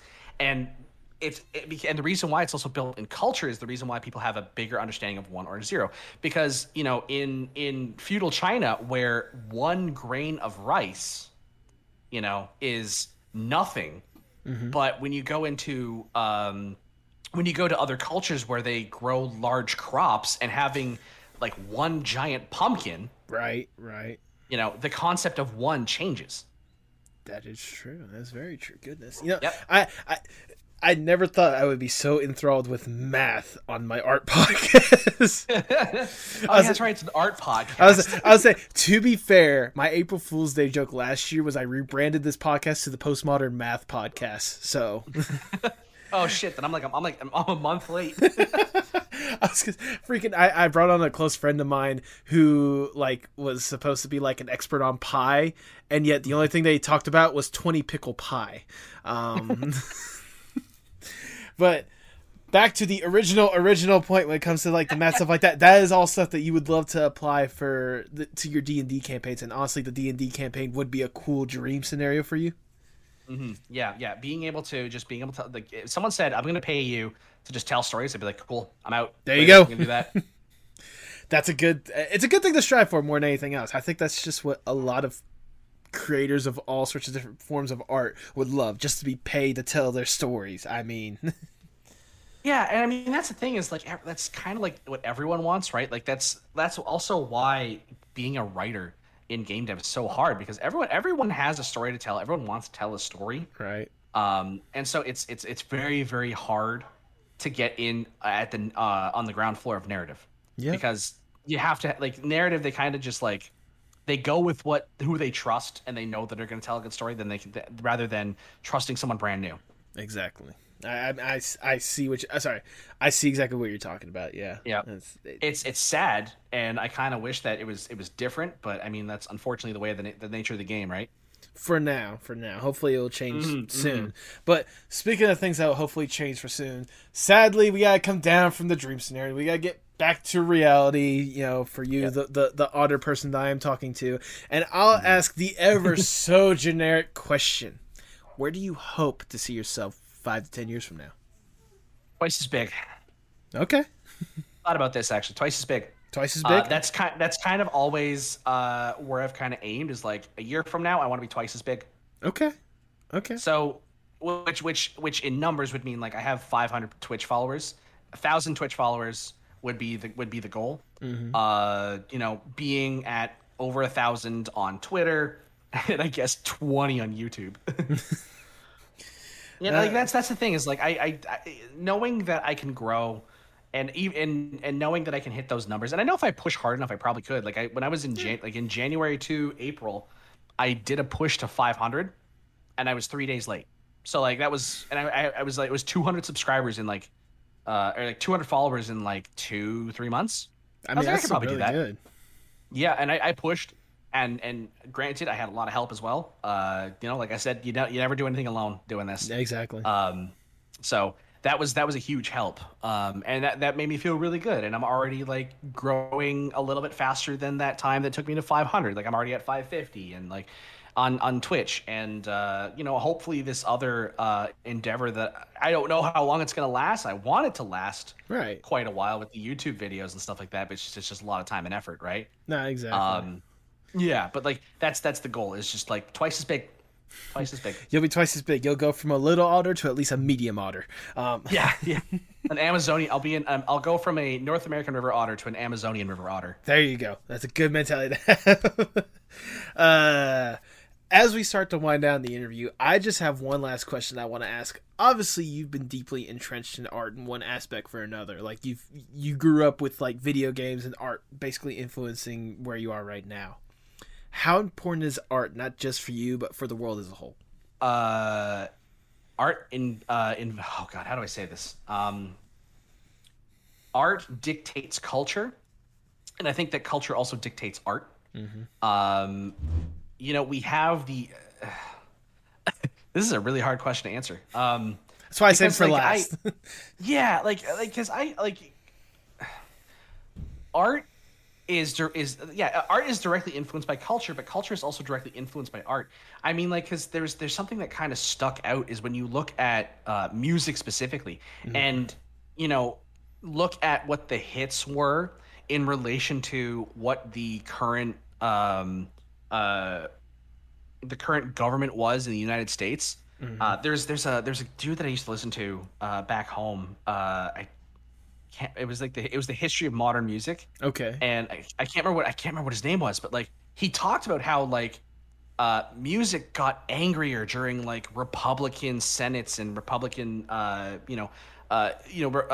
Republican presidents and things like that because there was a lot of bullshit going on, right? Yeah. And then things kind of mellow out during a Democratic leadership, right? And that was kind of the one thing that kind of always kind of stuck with me is that it's kind of a it's not just a one-way street. They both influence each other. And so I kind of that's also why like I think that making things that are that send a this is going to sound really vague and kind of like maybe wishy-washy, but things that send a good message or things that invoke good morality and ethics is super important. Not to say that we shouldn't explore stories of of terrible things, right? I guess by like when I say terrible things, it leaves me wide open for like a lot more. But like I'm trying to think of a good example here. Like we should still talk about the hard stuff to talk about, Right. and like it shouldn't always be sunshine and rainbows. We need to have the hard conversations as well, and we need to have these conversations. But we also need to understand that like it's okay to also have these things that are representations of good times. Like we can have Stardew Valley, and we can also have Depression Quest, right? Like we can have both of those at the exact same time. You know, we can have these conversations about accessibility in video games. We can also have these conversations about why the new Mario game is very, very good. We can have these conversations about why trans rights matter and why they should be at the forefront of, you know, the rights of minorities and things like that. But we can also have these stories that are celebrating that, and they're happy stories of, you know, of trans characters. We can have both of those things, and we should have both of those things. Absolutely. I think I really danced around it. It was a little vague about it, but you were vague, but I still think you got the point across. Basically, and I'll try to TLDR this in a simple line, more or less. But it's one of those like, art is important because it is reflective of the culture, and both art and culture is a very diverse and unique topic to where you can tell multiple things through multiple mediums and all sorts of different stories, and it's still relevant no matter how it's said. Yes, and you can't just have one story, right, with culture and media. It has to be open. Well, I mean, you know, barring the, you know, very, very obvious things that you shouldn't, like, that are clearly like intolerant, like no intolerance bullshit. Exactly. You know, we have to be intolerant of intolerance. Mm-hmm. You know, that's the obvious caveat of that's not accepted at all. But with that being said, like there are multiple stories that can be told, and I think that they should be told, and it's beautiful that we can. You know, so long as it's not stomping on other people, you know, I think that's the most important part. That is very important, and I think your statement as a whole is very important. I appreciate you saying that, and that is wonderfully worded, if I do say so myself. Thank you. That was hard for me. You really got me. You got me firing on all cylinders on that one. Well, at least that lets me know I'm asking good questions. Yeah. That is all the questions I have for you, though. I have showered you with a whole bunch of praise throughout, but I'm going to shower you with a little bit more because it's my podcast. I do whatever the fuck I want. Look, Tag, ever since I've gotten to know you, I have felt honored to even know you. Like, you're an incredible person that I'm glad that I have the pleasure of calling a friend. Your attitude and your mentality is incredible. The stuff that you bring to any sort of conversation is absolutely fascinating, and especially the way you present yourself. Like, I love and admire that about you. The fact that you're willing to basically just go all in with whatever you do and really like represent who you are, because you do a great job painting that picture more than anything else. Getting a chance to sit down and really talk to you and really get to know your story or whatnot, if whatever appreciation I already had for you is elevated infinitely, knowing kind of where you come from and what you've been able to do, what you're still able to do, what you're going to be doing. I've already been rooting alongside you as much as I can. I will do it for as long as I possibly can, because you are an incredible person, and I am thankful that you are willing to put yourself out there and be the true, wonderful otter pop that you are. Thank you for what you do. Keep up the incredible work. Just thank you. Thank you. That means a lot. I try really hard to do what I do. You know, I try hard to be a good person. I try hard to be a good ally. I try to be I try hard at a lot of things because it takes work to be a good person, but it's always worth it, you know? I was gonna say, if I say anything, sorry, go on. No, that was it. That was what I was gonna say. I was gonna say, you say you try hard, but honestly, I feel like you're just naturally you out there, and I cannot think of a truer otter to be talking to right now and saying that. You say that you literally had Chester. Look, don't get me wrong. I love that conversation too. I'm not saying that it's like you're here and Chester's down here. I'd say it's more like it's neck and neck. Okay, like it was incredible. Nevertheless, to get to know, two otters to have on this podcast. I can't think of a podcast that has only one otter. So beat that other podcast. Yeah, you're two ahead. My brother, me doesn't have any otters on their show. What does that say? You're better than my brother, me. I was gonna say, otters. I was say, Go Fact Yourself had episodes where they talked about otters, but they did not present any otters as the expert on that episode. Okay, so yeah, you think that they could have asked me like, what's it like to be an otter? I just kind of vibe. Well, until other podcasts have that opportunity to really showcase what other otters are out there, go ahead and plug yourself for the people at home. So if they're not already supporting you, they can now. Okay. You can follow me on Twitter at @tagtheotter. That's where I'm doing most of my shit posting. There you go. It's also the best way to know when I go live on Twitch, which is twitch.tv/tagtheotter. I also have the YouTube channel that has literally just started today, where I'm going to be uploading just edits and short versions of my streams that are at least worth it, which is also just Tag the Otter. I really cornered the market on Tag the Otter, didn't I? Good. That's good branding more than anything else. Yeah. When you get everything kind of lined up nicely like that, it's fantastic. But yeah, those are the places. Twitch, Twitter, YouTube. I think that's it. I think that's it. Yeah. Oh, there you go. Do you have any final words before we sign off? Jungle up a hot bungo dumpus. I don't know. You said that with no hesitation. I appreciate that.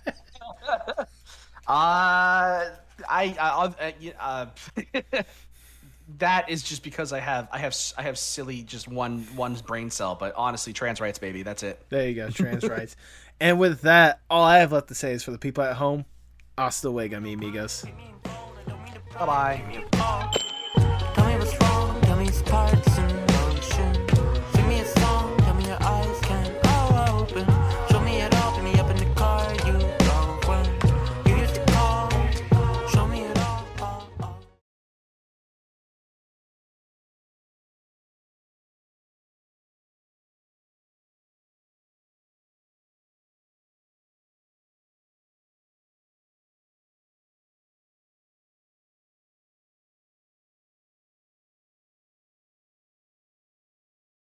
Thank you for sticking around to the end. If this is your first time listening to the podcast, I greatly do appreciate it.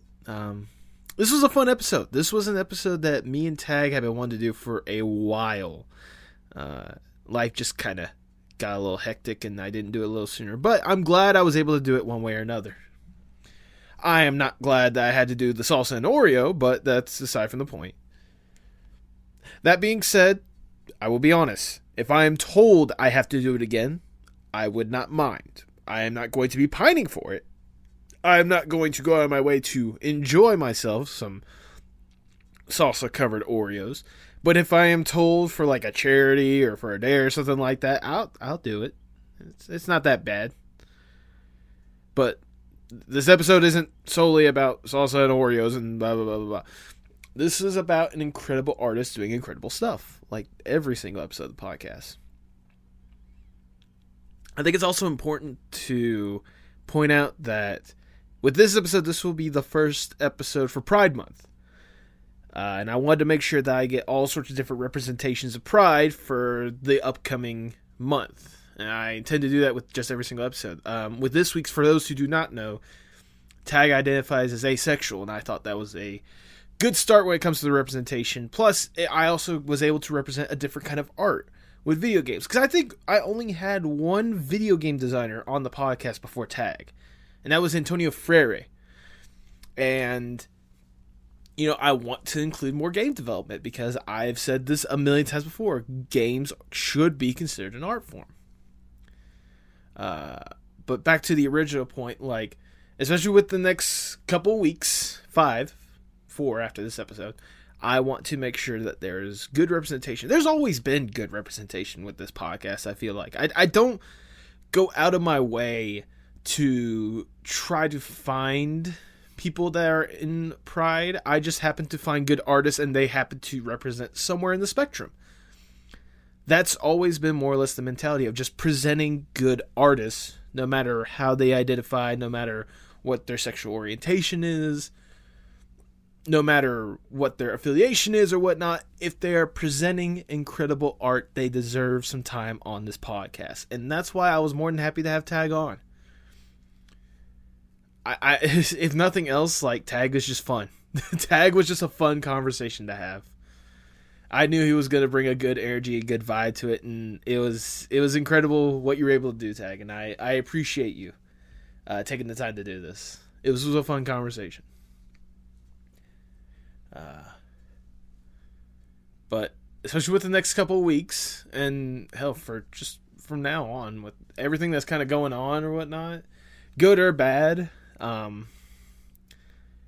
guess what I'm trying to say is for today's little inspirational thing is just go forth and just be you. You know, you've made it this far being yourself. You guys are doing incredible stuff. Each and every single one of you are doing absolutely incredible stuff. And I am glad every single time I see some lovely artwork come across my timeline. Especially if it's done by someone I'd never seen their art before. I am honored to get to really know you guys. And I'm honored to really get to see and appreciate your art. I'll tell this little story to kind of leave it off. I recently was talking to one of my uncles, and we were talking about like the different kind of artists out there. We were talking about the different forms of art or whatnot. And you know, one of the things I told him was that for a lot of these guests, it's their first time ever appearing on a podcast, and he was amazed by that.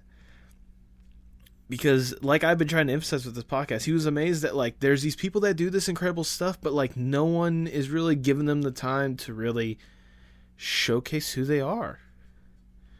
Really get to know them as artists. And that's something that I try to emphasize with this podcast. And I know you guys are out there really showcasing who you are, really putting your heart and soul into just about every little thing that you do, putting your personality in every little ounce of effort that you do with it. And I see that, I recognize that, and I love that. I love that for each and every single one of you, and I sincerely hope that you guys can keep it up. You guys are doing outstanding out there, and I love every little bit that I get to see. So if you know that it truly enriches you with the art that you're producing, if it allows you to truly express yourself and be the true you, no matter how you identify, no matter who you are, no matter what you do, if it's truly enriching, don't stop. Do it. You love it. I know you love it. I can see it whenever you can really put forth something that you put a lot of love, passion, and emotion into. So do what you can to really showcase that, and people will truly love and recognize it. I know you guys can produce some outstanding stuff, so don't stop. Don't stop that love and passion. Keep up the incredible work.